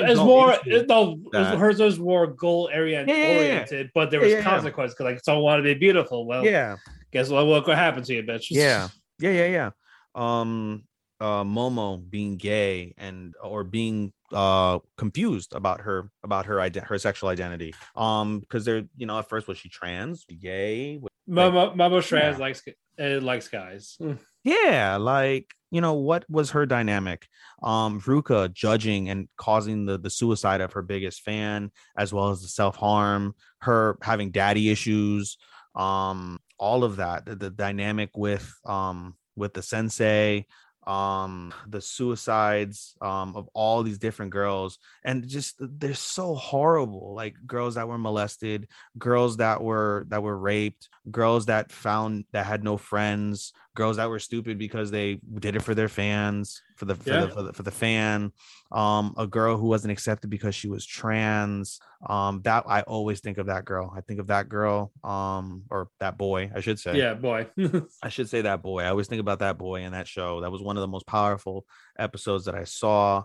I'm sorry to cut you off. I am curious since Momo victims were all molestation rape victims, I wonder what happened to Momo to make her fake all that stuff. Momo faked? What do you mean fake? No, I know what made Momo think about all that, because we saw IB bullied, we saw Ruka get self-harming. So what happened to Momo about was she molested younger, or maybe it's funny when you not funny. It's interesting when you think of the girl in Kageki Shoujo that doesn't like men at all. So perhaps it was something similar in that fashion. Yeah, that's a traumatic experience with a man of some capacity. We'll never know because they won't answer it. But there's so many the questions. It just gets your mind running. And again, they're just so sad. Just these are all young girls, 12, 13, 14, 15 years old. Just they're ending their lives on stuff that was out of their control, but stuff that should have never happened. Another one that sticks out to me is a girl who was being basically abused by her dad's boss. And when she snitched on him, her dad got fired, and her mom said, "You ruined our lives. You should have just accepted it. That tells you that you're a pretty girl because guys want you." Not the principle of that's your daughter being abused by a grown man for the sake of your household. That's not in any way, shape, or form or reality or dimension remotely acceptable or understandable or condonable. Nothing of the sort. And it just so gut wrenching, so heartbreaking. I cried so much to so many of these girls that, felt that pain, that suffering, and their only recourse was to kill themselves. That fucking hurts. And, I honestly, I don't feel bad for people that commit suicide. I'm very anti-suicide, obviously. Like, that's never your answer. And like, I'm not gonna delve into it because I'm probably gonna hurt people. But at the same time, it was impossible not to feel anything whatsoever seeing these plights, seeing these stories. It fucking hurts deep. And then the mystery horror aspect with the girls toward the end of the season was super insane.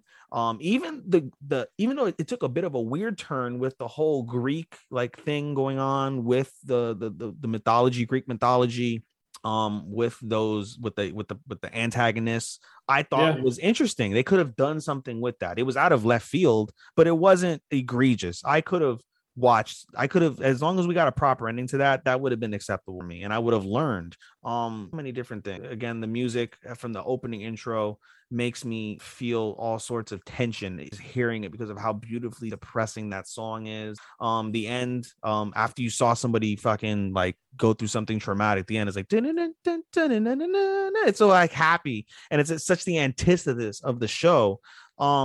There were so many great parts to the show, but as Matt and I have gone over significantly in several episodes, including the last couple, just the ending just fucking shit the bed. It shit the fucking bed. Everything that I just said, it could have been number 2 or number 1, and it just, the ending just was whack.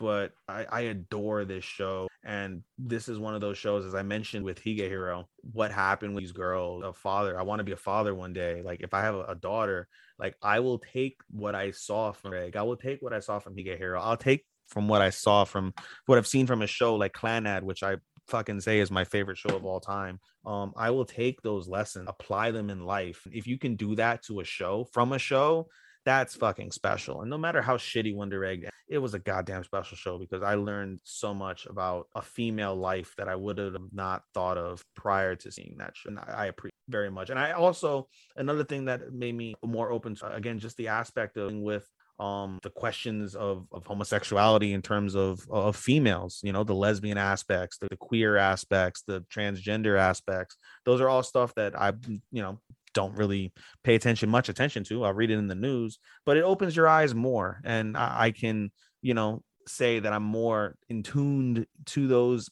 issues and plights and more sympathetic to them because of this show. And that's also a significant win. And then finally, I keep going on and on about this. It just, there's so much to be made. Wonder Egg is a fantastic show because it highlights what is truly going on in Japan. Like, this is an actual thing that happens in Japan. For those who don't know, like, it is significant that, like, there are girls that go through this every single day in the roughest aspects of life in Japan.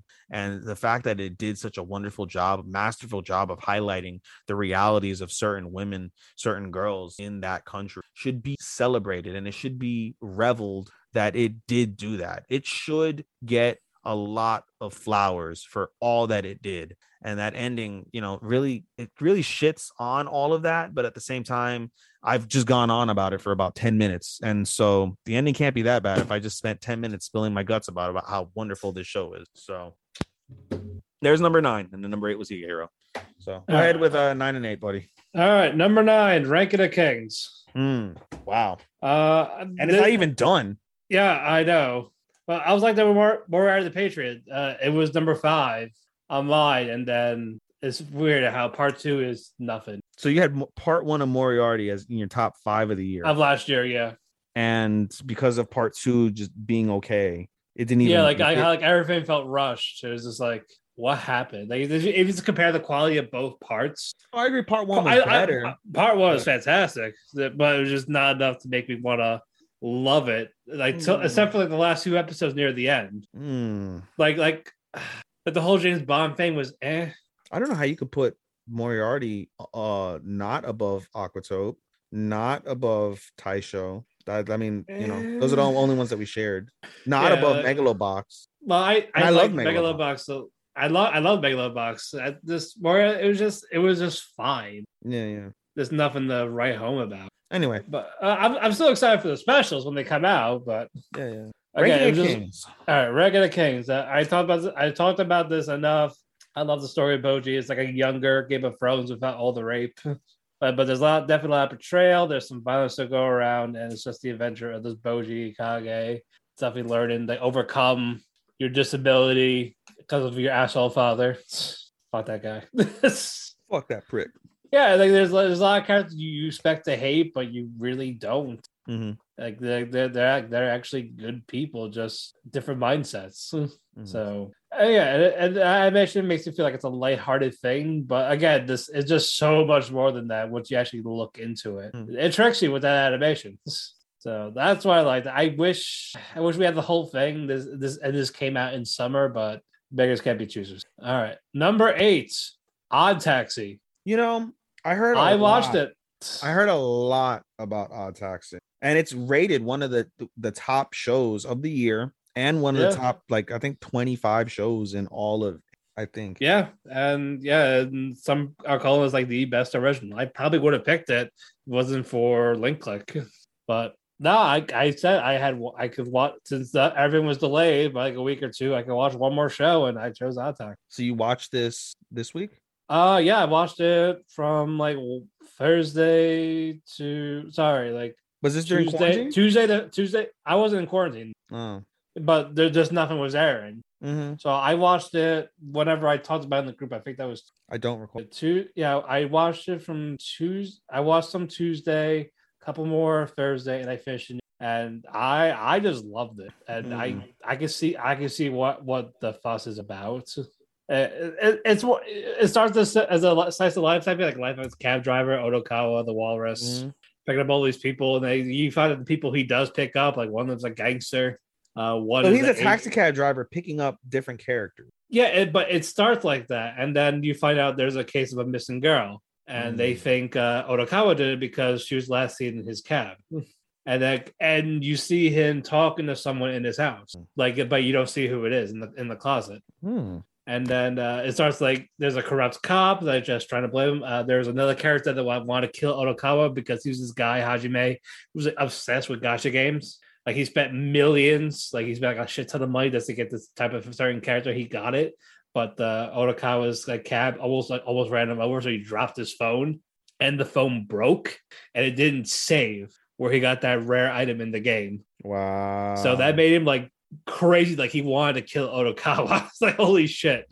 And Dobu, which is another supporting character, I love Dobu. He's a gangster that like, collects money for people. He's like, actually like helping Odokawa. That's because there's a rival there, Yano, and Yano's a rapper. Like he speaks only in rhymes. Oh god! like you hear the rhyme in the you hear the beat in the background. It's just him talking in rhymes. See, like in what you've just told me, there's aspects I would love and aspects I would hate. Like I hear this and I automatically think 3 out of 5. Like literally off this description that you just told me, 3 out of 5. But it's definitely a 5 out of 5 for me. But I'm leaving stuff out just in case you watch it. Yeah. But is this so much there? And then the ending, at first I didn't make sense of it, but at like looking it over again, it's like it does explain so much, but I can't say it. Sure. But again, I like the characters, I like the mystery, how it was actually built. They were building up to this mystery the whole time. Yeah, there's a lot of fun, colorful characters. We're getting a movie on April Fools. I'm definitely gonna be watching that. But yeah, great shit on Odd Taxi. Yeah. Is it another, I guess, adventure, or is it a follow-up? I don't know. There's no details about the movie. As I mean, like the main story is over, so I'm curious as to what they're gonna do. Yeah. All right, 7 for you. Go ahead. We're back to where we are. Sorry, 86. Okay. Yep. That. You know what? I kind of figured that's where it would be for you. 86. I mean, we still have 2 more episodes to go. But you still seen enough to you've seen enough give to it rank. that. Yeah, of course, yeah. Just like you saw enough of Ranking of Kings to put it at fucking 9. Yeah. 86. Fantastic story. I've always said if you want to see Code Geass without the maniacal main character, this is it. Mech action, fantastic. Racism, not so fantastic. Super powerful, super significant. A driver, especially in the first half, but a driver to this whole story is that racism. The story of those suffering from that racism and the plight of being child soldiers. They're child soldiers, dude. Like that. What?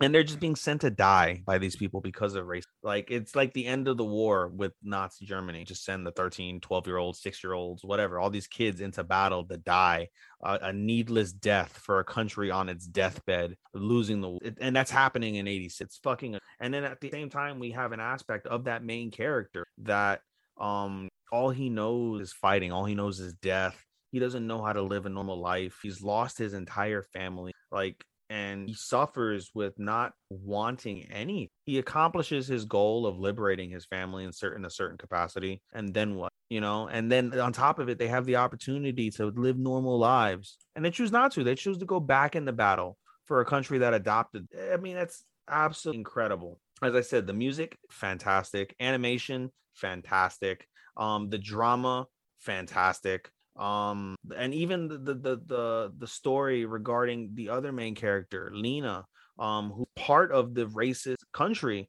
but wants to fight for these people because she knows they're people.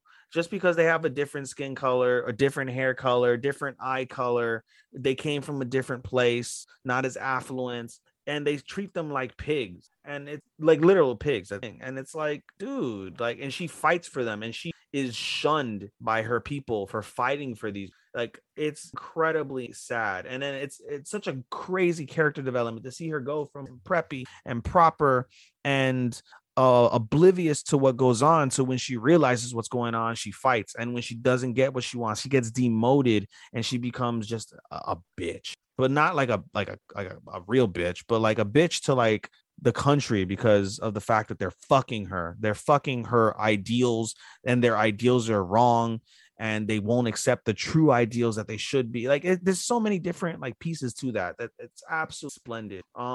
And about the show, like I said, just people like be in that despair, and they die like that. There's a lot of death in 86, and that's pretty damn potent as well when you watch that show. Right. Beyond the incredible mech action, beyond the wonderful animation, beyond the good music, the build up to the action, the sad parts when people die unexpected, however the case is, it's sad. It's like, think of like when you graduate from high school, right? And you have a group of your friends, and your friends go one way, your friend goes the other way, your friend goes another way, your friend goes another way. You guys drift apart, and before you know it, you're the last one left in the same place where the 5 of you started. Say the 5 as a random number. So imagine that, except somebody died. This person died today. This person died today. This person died today. This person died today. There were 20 of you guys. Now there's 5. There may not be 5 tomorrow. There may be 4. There may be 1. And just that dynamic is so tense, so powerful. It's really, really, really, really good. Like I said, I can't recommend it. I really hate that they have to release the last 2 seasons. But something, I appreciate them because they're not doing what we mentioned, what we bitched about. They're not rushing. They're not fucking miscovering stuff. And this is based off of a light novel, I believe. That's still going, and it's still going. So they're wanting to do it justice, which I appreciate. And I really hope they do. And if they do, I can't retroactively really go back, but it's got a chance to break 5. I'm not going to probably put it above 4 through 1, but yeah, I love it. I love 86. I can't recommend it enough. I will be frank, if you have been a part of war in some capacity or conflict, this may not be the show for you. However, if you have been, then you might be able to appreciate it a little bit more if you want to check it out. So I highly implore. All right, very good. Number 7, Urubichi Oni-san. Well, you thought to be in top 5? I'm surprised I ranked it higher than you did. I saw these few. I saw more than you, so crazy. But no, what more can we say? It's hilarious. I love everything about it. All the characters, all the comedy, the humor. There's a couple of slow moments in the episodes, but on that overall, they're just all banging. Yeah, fucking Kumatani. I loved him. Like this is his old thing. Like just putting the director in his place. Right. That's why he punched his old boss, because of a cat. Right. Usahara is a fun punching bag. Yeah. I feel bad for him, but fuck him. Iketeru is great. Utano and her love life is shitty, but you know what? It's still funny. The introduction of Kikaku, that guy that does the merch sales, fucking crazy shit. He's a psychopath. He is a psychopath, but I also loved him, man. And then it's like Uramichi was like, I should probably open up. Then he sees him, he's like, oh wait, I should. No. Like, never mind. And fuck those kids. All those kids that are like, call it out. It's just like freedom, hope, love. They have those, unlike us adults. Never in my life have I been so offended by something that I absolutely agree with. But it's great. It's fantastic. This is something that I would highly recommend for people to definitely check out, especially in the comedy. Alrighty, 6. Michio Nissan. All right, so you ranked it higher by 1. Right behind it by 1. Everything you just said and more. If you want jokes about adult life, like this is it. And seeing actual depression in adults. And see actual depression in adults. And it's all relatable. It's all relatable. Yeah. Anybody that's possibly been in any sort of adult situation in some capacity probably felt that. And it's a hilarious take on depression, which you don't really say too often. You don't say like, you're fucking depressed, pretty much, fucking loser. And the way they do it in Uramichi, it's fucking hilarious. Absolutely to die for. I laughed so hard. I laughed the hardest out of any of these shows that I've seen. This harder than fucking House Husband, Nagatoro, any of the shows. I laughed hysterically for a lot of Uramichis. It was like, wow. Or just losing your shit, just laughing. I thoroughly enjoyed it. It was my surprise because of how funny it was. I mean, for me, it's not a Konosuba. I always think Konosuba is my funniest anime that I've ever seen. So it's not that level. But it's goddamn high up there. It's one of the funniest animes I've ever. So for sure. All right, number 6, Vivy, Fluoride Eye Song. This was close to being top 5. I love Vivy. I love Matsumoto. I love their journey during all of this experimenting, trying to like save the world. Turns out they fully didn't because of the fucking main computer fucked them up on the way there. And animation is fucking stellar. It is one of the most beautiful ones I have seen. This definitely could have been a favorite animation for sure. The fight with Vivy and the leader of the Turk. That was just fucking fast-paced, stupendous fight sequence. The only thing that has held me back from ranking it high was the antagonists were bad. The terrorist group and then the main computer, they were bad. Like they were very bland, generic. There's nothing special about them. So is this one of those? Is this because of those? That's what held that. But outside of those, again, everything else is just beautiful, and especially that final episode with her final song before dying. I got a little teary-eyed just watching that, and it's just great. It's definitely worth the watch. Definitely worth the praise. It went from being one of the most stuff that underrated, something no one's ever heard of until 4 episodes in, everyone has heard about it. So definitely quite the feat for that. And it's great. I can't say anything else good about it. All right, number 5. You're in the top 5, y'all. We're doing it. ReZero. All right. ReZero. I had completely forgotten that ReZero actually came out until I was like looking at like what came out this like during like that I don't have. And I was like, oh shit, ReZero, of course. Again, ReZero is a standard bearer of isekai. It is a standard bearer of high drama, high pressure, high fucking God, so much. It's a standard bearer for storytelling, a standard bearer for world building, character development. It's fantastic. Animation's fantastic. It's a standard bearer. It is a standard bearer of isekai and a shadow of a doubt. This is one of the biggest seasons in terms of storytelling that we ever got, season 2. And it was most highly anticipated shows in a while. As Matt said before, the character development that we get with Subaru and Amelia and the other side characters like your Ottos, your Garfield, your Frederica's. Rem didn't do shit, so as much as people love Rem, stop. You can't really say shit about Rem. Just asleep the whole fucking time, guys. Stop, fucking stop. Ram though was a star. Roswell was a star. Ekidana in certain capacities was a star, especially with everything that went on with Amelia. Super duper duper. The trials portions were fantastic. Everything about fucking ReZero, we saw it was super fantastic. Even the end, people criticized the end, like it wasn't fucking bloody enough. He didn't die. Blase blase blah. Wait till the first episode of season 3. Yeah, you're gonna see some death. Whenever we get that. Whenever we get the first episode of season 3, spoiler alert, guys, a lot of motherfuckers die in that first episode. So you be bitching, we didn't get death. It was too nice. Subaru looks too happy. You shouldn't be happy. First off, you're a piece of shit. Second off, you're gonna get. Although he deserves to be fucking happy. I'm sorry, he needs to be fucking happy. Yeah, like it's like let's apply a wrestling term, right? I hear this often, and it makes like if you see somebody constantly lose, eventually it doesn't mean shit that they fucking lost. You know what I mean? Like you need to give them wins. You need to give them success for them to. You want to invest more in a character when they succeed. I feel, what I'm saying? Eventually you can invest in a character that's losing, but then eventually if you just know they're going to lose, it doesn't mean shit. You know what I'm saying? So if Subaru's going to keep losing, dying, then eventually it's just like, oh, well, he's just going to fucking die. That's all he has to do. Just die and start over again. Oh, you fucked up. Die and start over again. But when he actually succeeds, when he gets to those points where he's at the checkpoints, like those are critical milestones and that should be celebrated more. So the fact that he's at this point at the end of season 2, when he's happy, him and Amelia are happy, they're on the verge of being together. They've kissed, all that. It's fantastic. It was fantastic. I thoroughly enjoyed ReZero, another show that gave me emotions. If I'm being quite frank, 3, 1, 3, 8, 9, and 10 gave me more emotions than ReZero.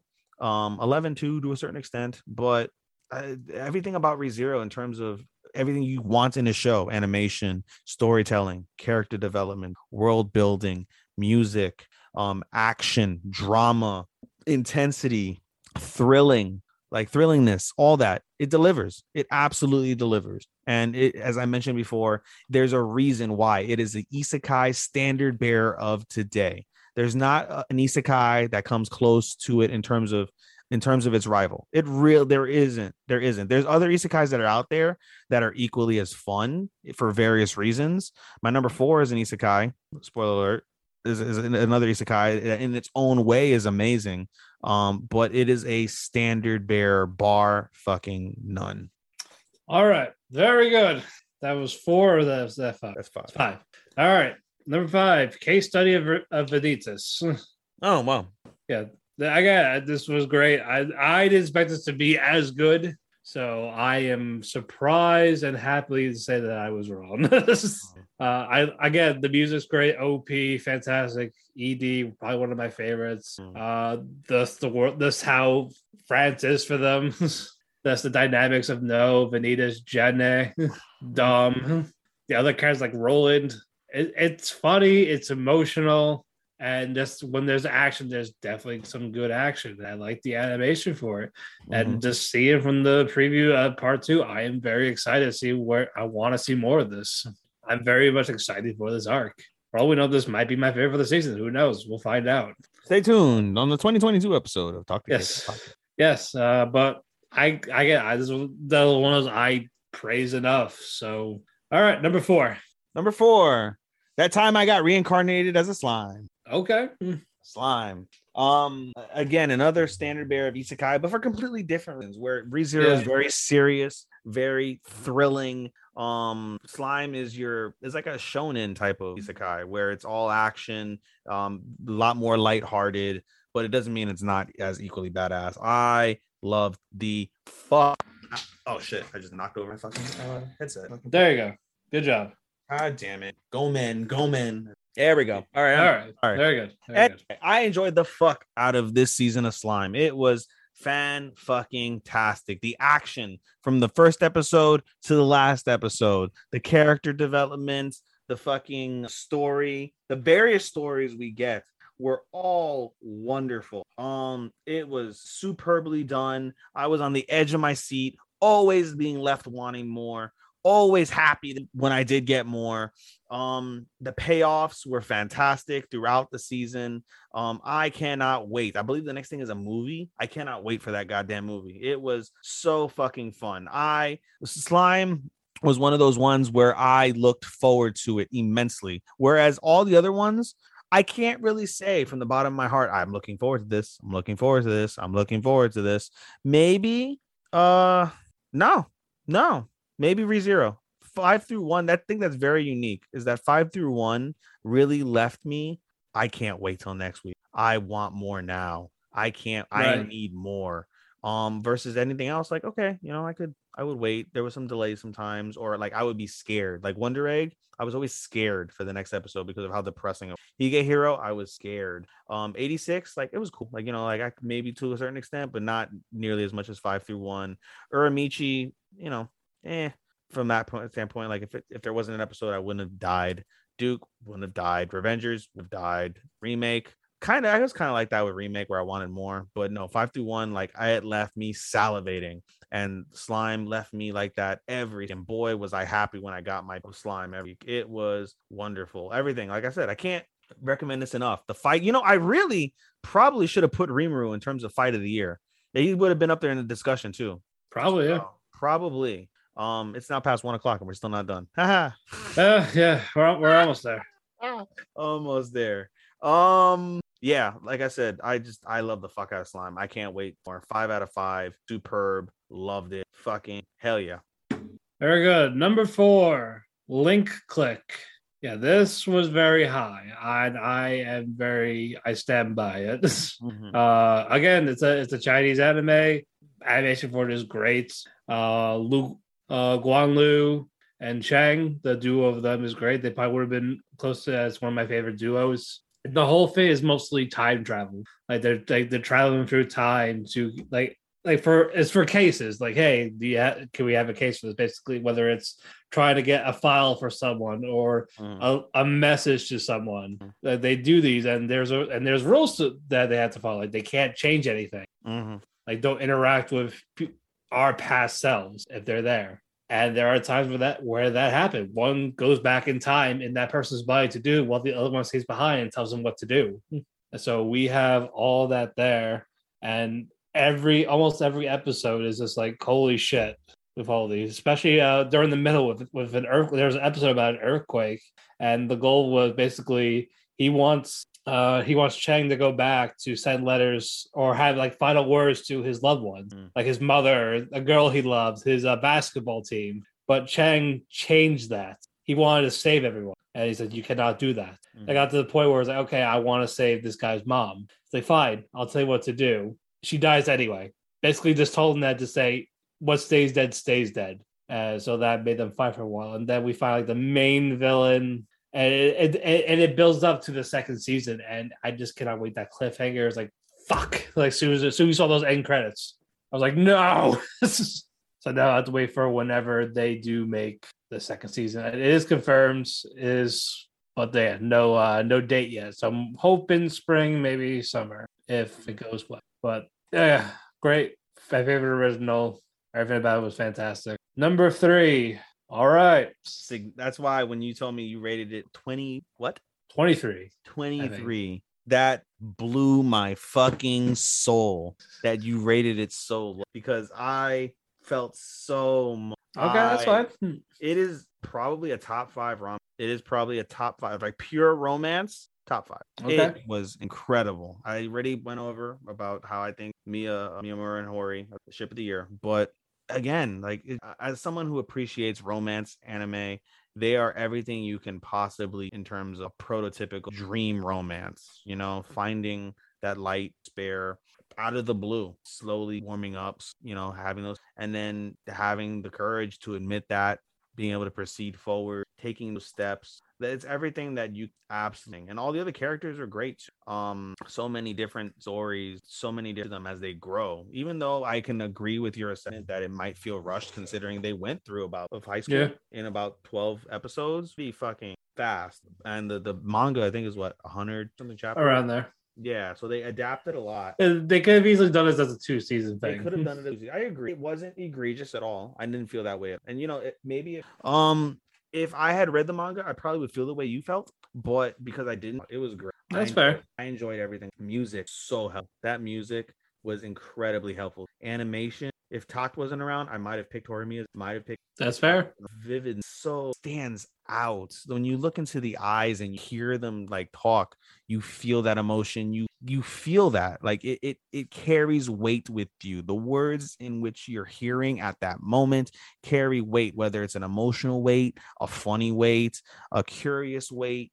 there's something to that, and that's all done through little pieces and details in the animation where it stands out. Again, the story, the love story, superb. The other characters' stories are superb. I really wish, and I don't think they get fleshed out, I wish they would flesh out more of the side character, like in terms of their love stories. I would love to see those. Those don't get fleshed out, I don't think, but yeah, that was one of my other problems. yeah, I would have loved that. But as it was, fantastic. I was like, you know what? I really felt like one of those like women watching a love story. Miyamura proposed to Hori, and that was such a beautiful, captive. I was shocked with the sex episode, but in a positive way.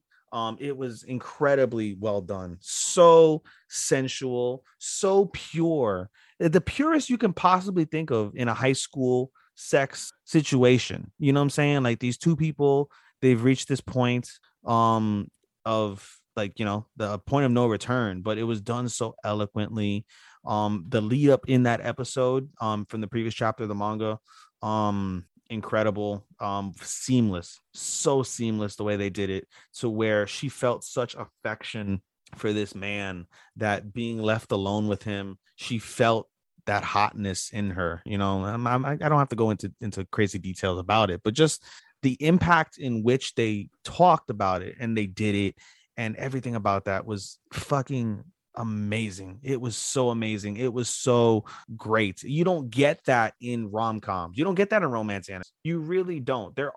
I can't name a lot of romance animes that have done romance the way Horimiya did romance, and it was fucking incredible. It had so much expectation. For some people, it didn't quite live up to it, but no one that I've heard of has shit on Horimiya at all. No one has said this is an awful anime, this was a waste, they shouldn't have done it. Nothing. All I've heard is positivity, even if it's not a lot of positivity or like gushing positivity the way I'm positive about it.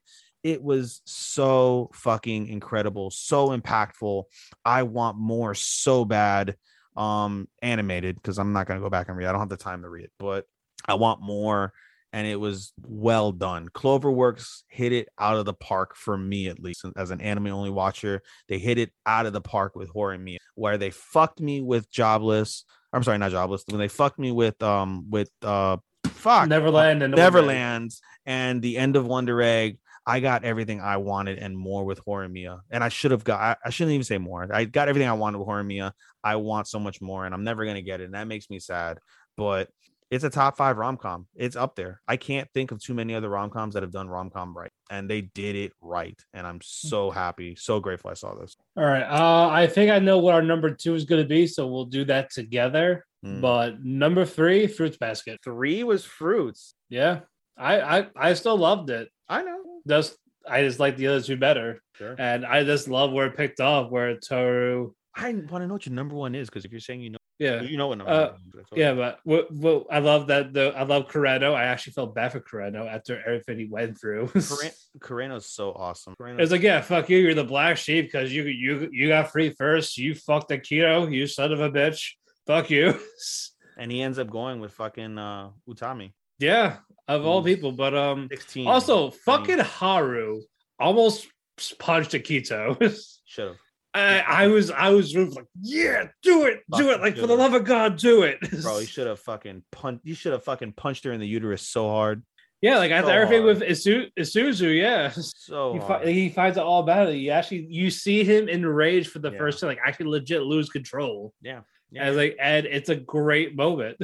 and then what you call it? I love that Toru's not with Yuki. I'm throwing that out there.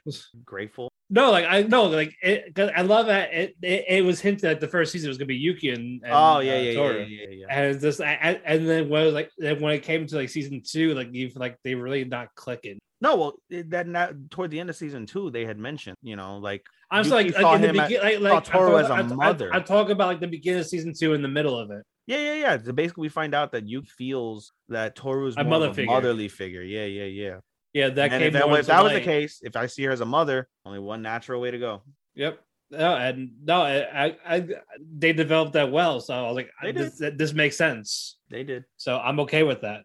And just seeing Kyo like open his heart out to Toru, like what happened with the mother, like how he blames himself, like because she heard her say like I won't forgive you. like all like you just see him cry and breaking it down, like Yeah. like legit emotions from him because he actually cares about it. But after everything that happened, he's like, "You should hate me," type of thing. And then Toro's like, "Well, I guess I'm gonna have to defy my mother." Like you would not expect to hear that after how much he talks about her mother. Like my mother's first. Fuck everyone else. Yep. But when Kyo just talked about it, it's a complete 180. Kyokun. Yeah. She says in Yeah, that so voice, Kyokun. yep. So that was a complete 180 right there. And I actually did feel a little bad for Akito because she got manipulated thinking all this was gonna be hers type of thing. I hate it. I hate her too, but it's one of those like after seeing her story, you can't help but feel a little bad for her. Because again, her mother made her I get it. again, like the mother made her pretend to be a boy, basically. Yeah. Because basically it was all a god, like a god was a male. Yeah. It's like, oh shit, you're a girl. Well, I'm gonna boy you up. And then the father was big to say, like, hey, everyone's going to love you no matter what. And she took that to heart, no matter how much she abused these people. Yeah, I get it. But you find out, like, no, fuck you. If you're an asshole, we're leaving. Fuck you. I get it. So it's just all those aspects. And what was Momoji's thing that triggered to have his curse broken? Or they didn't say it just or just more like it happened. He got over his mother. Okay. I was trying to feel like I try to remember if something actually happened or it just magically happened and it's like, okay, well, I'm leaving. Bye. He finally got over the fact that he can't see his mother, I think. Well, he can now. Yeah. Yeah, because he's not a bunny anymore. Yeah, but I think that lies too. Yeah, but I know there's definitely more. So I loved Somo's relationship with what was it, Machi? No, talk about the girl. Maki is the girl that Machi, Karagi. Yeah, I love that everybody first like I hate you. You're not all that shit. You're not the king of the school. she was broken. Yeah, and there's like, oh shit, and then we find out she hated her. She has severe OCD and hate because that's all her mother. Yeah, and then Yuki's like, holy shit, someone actually. And then they bond, and I love that relationship. I am going to talk more, but this is your baby, so I'm going to let you. But I think I covered a good amount. Give it their flowers, man. Give it their flowers. I am giving it his flowers. I can certainly add more. Did we not have a dragon Zodiac? Right? I don't think we did. That's Chinese. But it was still a part of it. Horse, rabbit, cow. But they show the dragon in the ending credits of season 2. The dragon is God. If you follow the story, the dragon, they're basically the 13 characters. They gathered around the man. The man passes away, creates this bond, and I believe it's the dragon that creates threat. I remember that correctly. I'm pulling it up now. Hold on. 1:20 in the morning, so we're tired, guys. Forgive us for not being accurate. We will get it. But we will get it. Excuse me. Oh, it was Hattori, the seahorse, considered the dragon. Oh, that's the crossdresser, right? No, that's the monkey. One of Ayame and like that group of friends, like the 3 male adults. Mm-hmm. The one that has a crush on that he ruined his ex's life type of thing. I get it. It wasn't a dragon, but yeah, sea dragon. Okay. Yeah, but yeah, that's it. So yeah, there we go. Okay, so all right, so we have seen everything. Okay, never mind. Forget what I said. Go, man. I did wish you saw more of the other Zodiacs, like being free or a little more developed. Ritsu, the monkey, or the crossdresser. We didn't see him at all until like the end. Well, the story didn't really revolve around. At the end of the day, like I get that, and especially if you wanted to. I want to see more of the Zodiac, especially with Akito, especially if it's about Akito, like trying to. Well, we're gonna get more from the prequel movie, yeah, because it's gonna delve into the post school, yes, as well. So we'll see. I will leave it right there. We'll talk about number 2 together. Mushoku Tensei. Go for it. Just kidding. I'm just kidding. And call.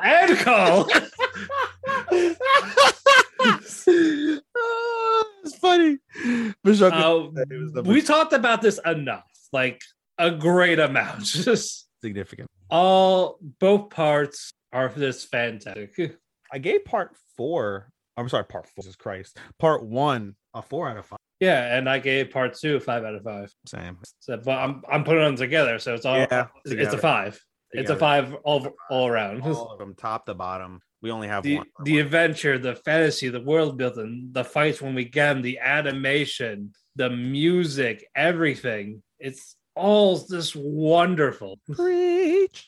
Exactly. It's just great stuff. The development of Rudy, and yeah, he's not this. He's not fully OP because he actually loses fights, despite being he has all this powers, but he actually loses. He struggles. It's not that he's OP, a prodigy, but it's untapped. So untapped potential. But I'd say he can learn all this stuff quick, like a regular OP he's main character. Try to defeat Orster. What he could have, but no, not now. I think he will, because they haven't obviously covered that. Yeah, we'll get him more soon. Yeah. But it's just again, that fight in general was just fantastic. That's the emotion of it, the actual sequences of it, and then now with this again, we got fantasy, we got drama, we got adventure, we got sex. Yeah. And Rudy's a piece of shit. But that's despite being like one of our favorite guys of the year, he's still a piece of shit human being. But he gets his second chance in life. He's making the exactly like hardships and all. He's pushing through. Instead of just giving up right away. Yeah. Like he's finding all this. He's actually finding himself. He's getting this chance. He's never gonna get another one. And he's taking it good and bad. It's number one. That's an incredible. Oh yeah, fantastic show. I can't wait for season 2. Finally, we're at number 1. All right, don't make it 20 minutes. Was there any doubt for me, y'all, what my number 1 was going to be? After I went on, I believe it was a 13-minute diatribe during the spring season about how fucking much Fruits Baskets meant to me. Did you really expect me to pick anything else? Jobless was close. It was a lot closer than I thought it would be. Yeah, mine was close too. So my number 1. Like Matt, there's not a lot that I can add, considering, especially because I'm tired. But again, just the dynamic Fruits Basket from the very first episode of the final season, tear inducing. Every episode heart-wrenching, but again, like so much detail, so much shock, so much mystery, but so many answers that we got. Every episode gave us more answers, maybe gave us a couple more questions, but gave us more answers, more revelation, more emotion, more sadness. That series is chocked full of sadness. As much as we mentioned how much Toru is angelic and is my girl of the year, it is there's so much depression, so much. And the crazy, again, anything where this sadness can be relatable, it's believable. As we mentioned, Akito being forced to dress as a boy, misunderstood child, the character being a cross-dresser, the character basically being jealous of the other character, wanting to be with another character, but that character doesn't want to really be with them or is conflicted about that. Forbidden love with two characters. They're technically cousins in some capacity. Forbidden, misunderstood, and then outcast. Someone who isn't loved, to multiple people that aren't loved by their family, own mothers and fathers. Such credible hardship face as a weight of the world in essence. Having hormone love, so relatable. And like I said, every episode I believe I fucking shed it. To the end, Kyo talking about his mother, and the end with the Zodiac, the complete Zodiac story, real Zodiac left me. I cried. I was so happy Kyo and Toru would be the happy couple. I was so happy when they revealed the mother actually said. Yeah, I was so happy when Kyo and Toru actually finally got together and were honest about their feelings. Again, if Horimiya wasn't around and I didn't love Miyamura so much, the obvious couple with Kyo and Toru, and they probably will win couple of the year in the actual anime outside of here. They probably will, I would imagine. But yeah, incredible, as you mentioned, Maki called Akito and Hiro, the dog, Shigeru, yeah. All these Haru and Rin, again, everything fell into place. This is, as I said, with Violet Evergarden, up until I had seen Violet Evergarden, it was the most complete ending to a series. No, Fruits Baskets for me is the most complete ending, in my opinion, I've ever, one of the best, if not the best endings I have ever. There's a reason why it's one of the top 5 rated anime of all time on Analyst, My Analyst, and many other places. There's a reason why it's considered that 93%, 91%, 92 or 93, somewhere between 91 and 93% rated. That's astonishing for rightful reasons. It is no roller epic proportion. You'll laugh, cry your eyes out, you pain, smile, and at the end you'll be happy that you felt all of that. And stupendous music, the character development, the animation, everything. Dream. It is a dream show. I will forever, just like you said that you want to buy the set of Violet Evergarden, I want to buy the complete set. I cannot stress how incredible. One of my top 5 all-time anime. Chance in Hell is just like Love Jobless. There was no chance in hell it was Fruits Baskets for everything. I cannot stress it. Touched that Fruits Baskets touched. All right.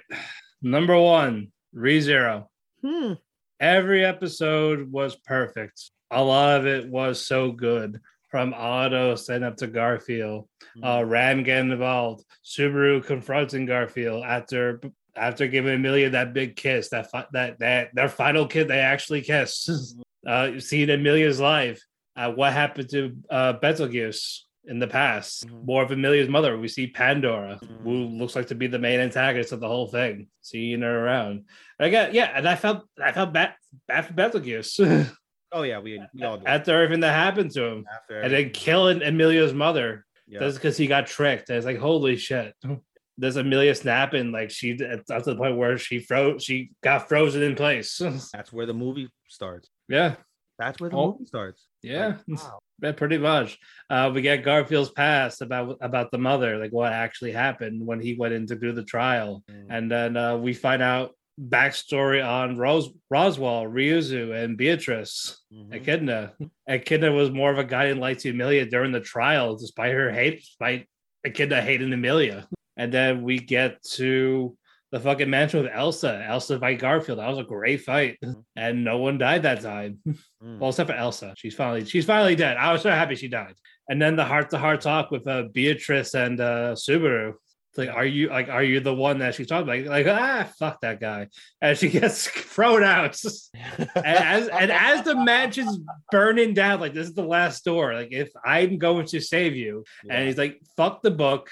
Fuck who's ever in it. Choose me. Like, he does this passionate plea of why she should stay, why she should help him. And because of that, she got a powerful ally in this. Like, well, he got a powerful ally in this. And then the fight with Roswaal, Ram, and Puck was fantastic. And the Ram could like confirming her feelings to Roswaal. And just, I love the whole fight. How you see how powerful Roswaal is. And you see with Puck, he's fucking around, but he's still fucking dangerous. Yeah, crazy. And then Ram sacrificed her body just to grab that black book. And when she throws in the fire, you see Roswaal like tears, like screaming no. No. Yeah, that type of thing. Like you didn't hear it, but you saw it in his face. It was guttural. Yeah. Yeah, and it got to the point where he blew her up with the fireball, and you thought she died. And like, she would probably have to start over if she did die. Yeah. Yeah, and then we had the Subarus finally ignite at the end of all this. Everything was just so fucking good. You know what? And you convinced me to move it to 4. Just 4. Okay, I will take it. 4. I will take it. 5. I had it at 5, so now it's at 4. All right. If I could make it a 4, even a 3, I'll take it. But no, they did everything right in terms of a heartfelt ending, emotion, drama, suspense. They did all that, and they did it in the perfect way. There was not a single bad episode in this. Hey, the only nitpick I would have is like how easy the bunnies were defeated, but you had Beatrice, and she's fucking strong, and you see that. So there we go. I poured my guts into this of why I love ReZero. That was my number 1. There was not up to debate when I was dead set on it, even when summer was over. Yeah, I feel you. I was like, this isn't even a discussion. Maybe Mushoku Tensei, but it was close. But ReZero just by that much. Not even Fruits. I love Fruits what it was though, but I enjoyed these characters. Like I enjoyed the emotional development of Subaru. Yeah. Like he wasn't just a crybaby that time. Like he has a shit ton of trauma though, so you could relate to that. And then with Amelia, she's grown a fuck ton instead of just being this whine and not doing anything. Oh yeah. Like she's now like a leader. She's acting like a leader. Yeah, she's acting like she's worthy of the. Yeah, and she was protecting the people despite like, oh yeah, I'm gonna die, but you know what? I got you guys till the very end. Yeah. Okay, I need a cigarette. Yeah, cigarette. Do you? No, I smoke weed, not cigarettes. Are we gonna post these in the group? Our actual lists? Yeah, this. I feel like we could. Yeah, we could. I'm gonna post it till after I'm done. I won't do mine until I'm done with my posting. Yeah, I'll probably do it tomorrow. Yeah, if you do it tomorrow, then I'll have to do it. I'll see. I might wait at the end of the week. But that is it, guys. 2021 is over officially. Thank the heavens. We're not doing plugs. We'll do that next episode. Serious. All right, but thank you all that joined us since I believe May. We started in May. Thank you all that joined us for the past 6, almost 7 months. You guys are fantastic. We love talking about all of this. 2021 was a great year, and we're going to kick it off with 2022 in 2 weeks. Matt and Ethan sign off. Arigato, anato faku, and sayonara. Sayonara, minasan. Daisuki desu ka? Daisuki. Bye-bye. Bye-bye. You, I'll marry you. Watch Marry Me. Jennifer Lopez, Owen Wilson, Maluma, Marry Me. Directed by Kat Coiro. Rated PG-13. In theaters and streaming only on Peacock. Sign up now. Visit PeacockTV.com. Peacock streaming the world's biggest sporting events, exclusive originals, and the latest movies. This February, we've got Super Bowl 56 and the 2022 Winter Olympics. Peacock Original Bel Air from executive producer Will Smith and Westbrook Studios. Damn! Plus tons of new movies every week, including Marry Me, starring Jennifer Lopez and Owen Wilson. In theaters and streaming only on Peacock Valentine's Day. With all this and so much more to love, sign up now at PeacockTV.com. Enjoy all your favorite sports like never before at BetMGM. Sign up using code Buckeye and receive up to $1,500 back in bonus bets if you don't win your first bet. When you register with BetMGM, you'll get instant access to a variety of parlay selection features, live betting options, and the best daily promotions in the business. And with BetMGM at your fingertips, every play and every game matters more than ever. Place your money line, prop, or parlay bets with the king of sportsbooks today. Sign up using code Buckeye and receive up to $1,500 back in bonus bets if you don't win your first bet. BetMGM and GameSense remind you to play responsibly. 21 plus and present in Ohio, subject to eligibility requirements. Rewards are non-withdrawable bonus bets that expire in 7 days. Gambling problem? Call 1-800-GAMBLER in partnership with MGM Northfield Park.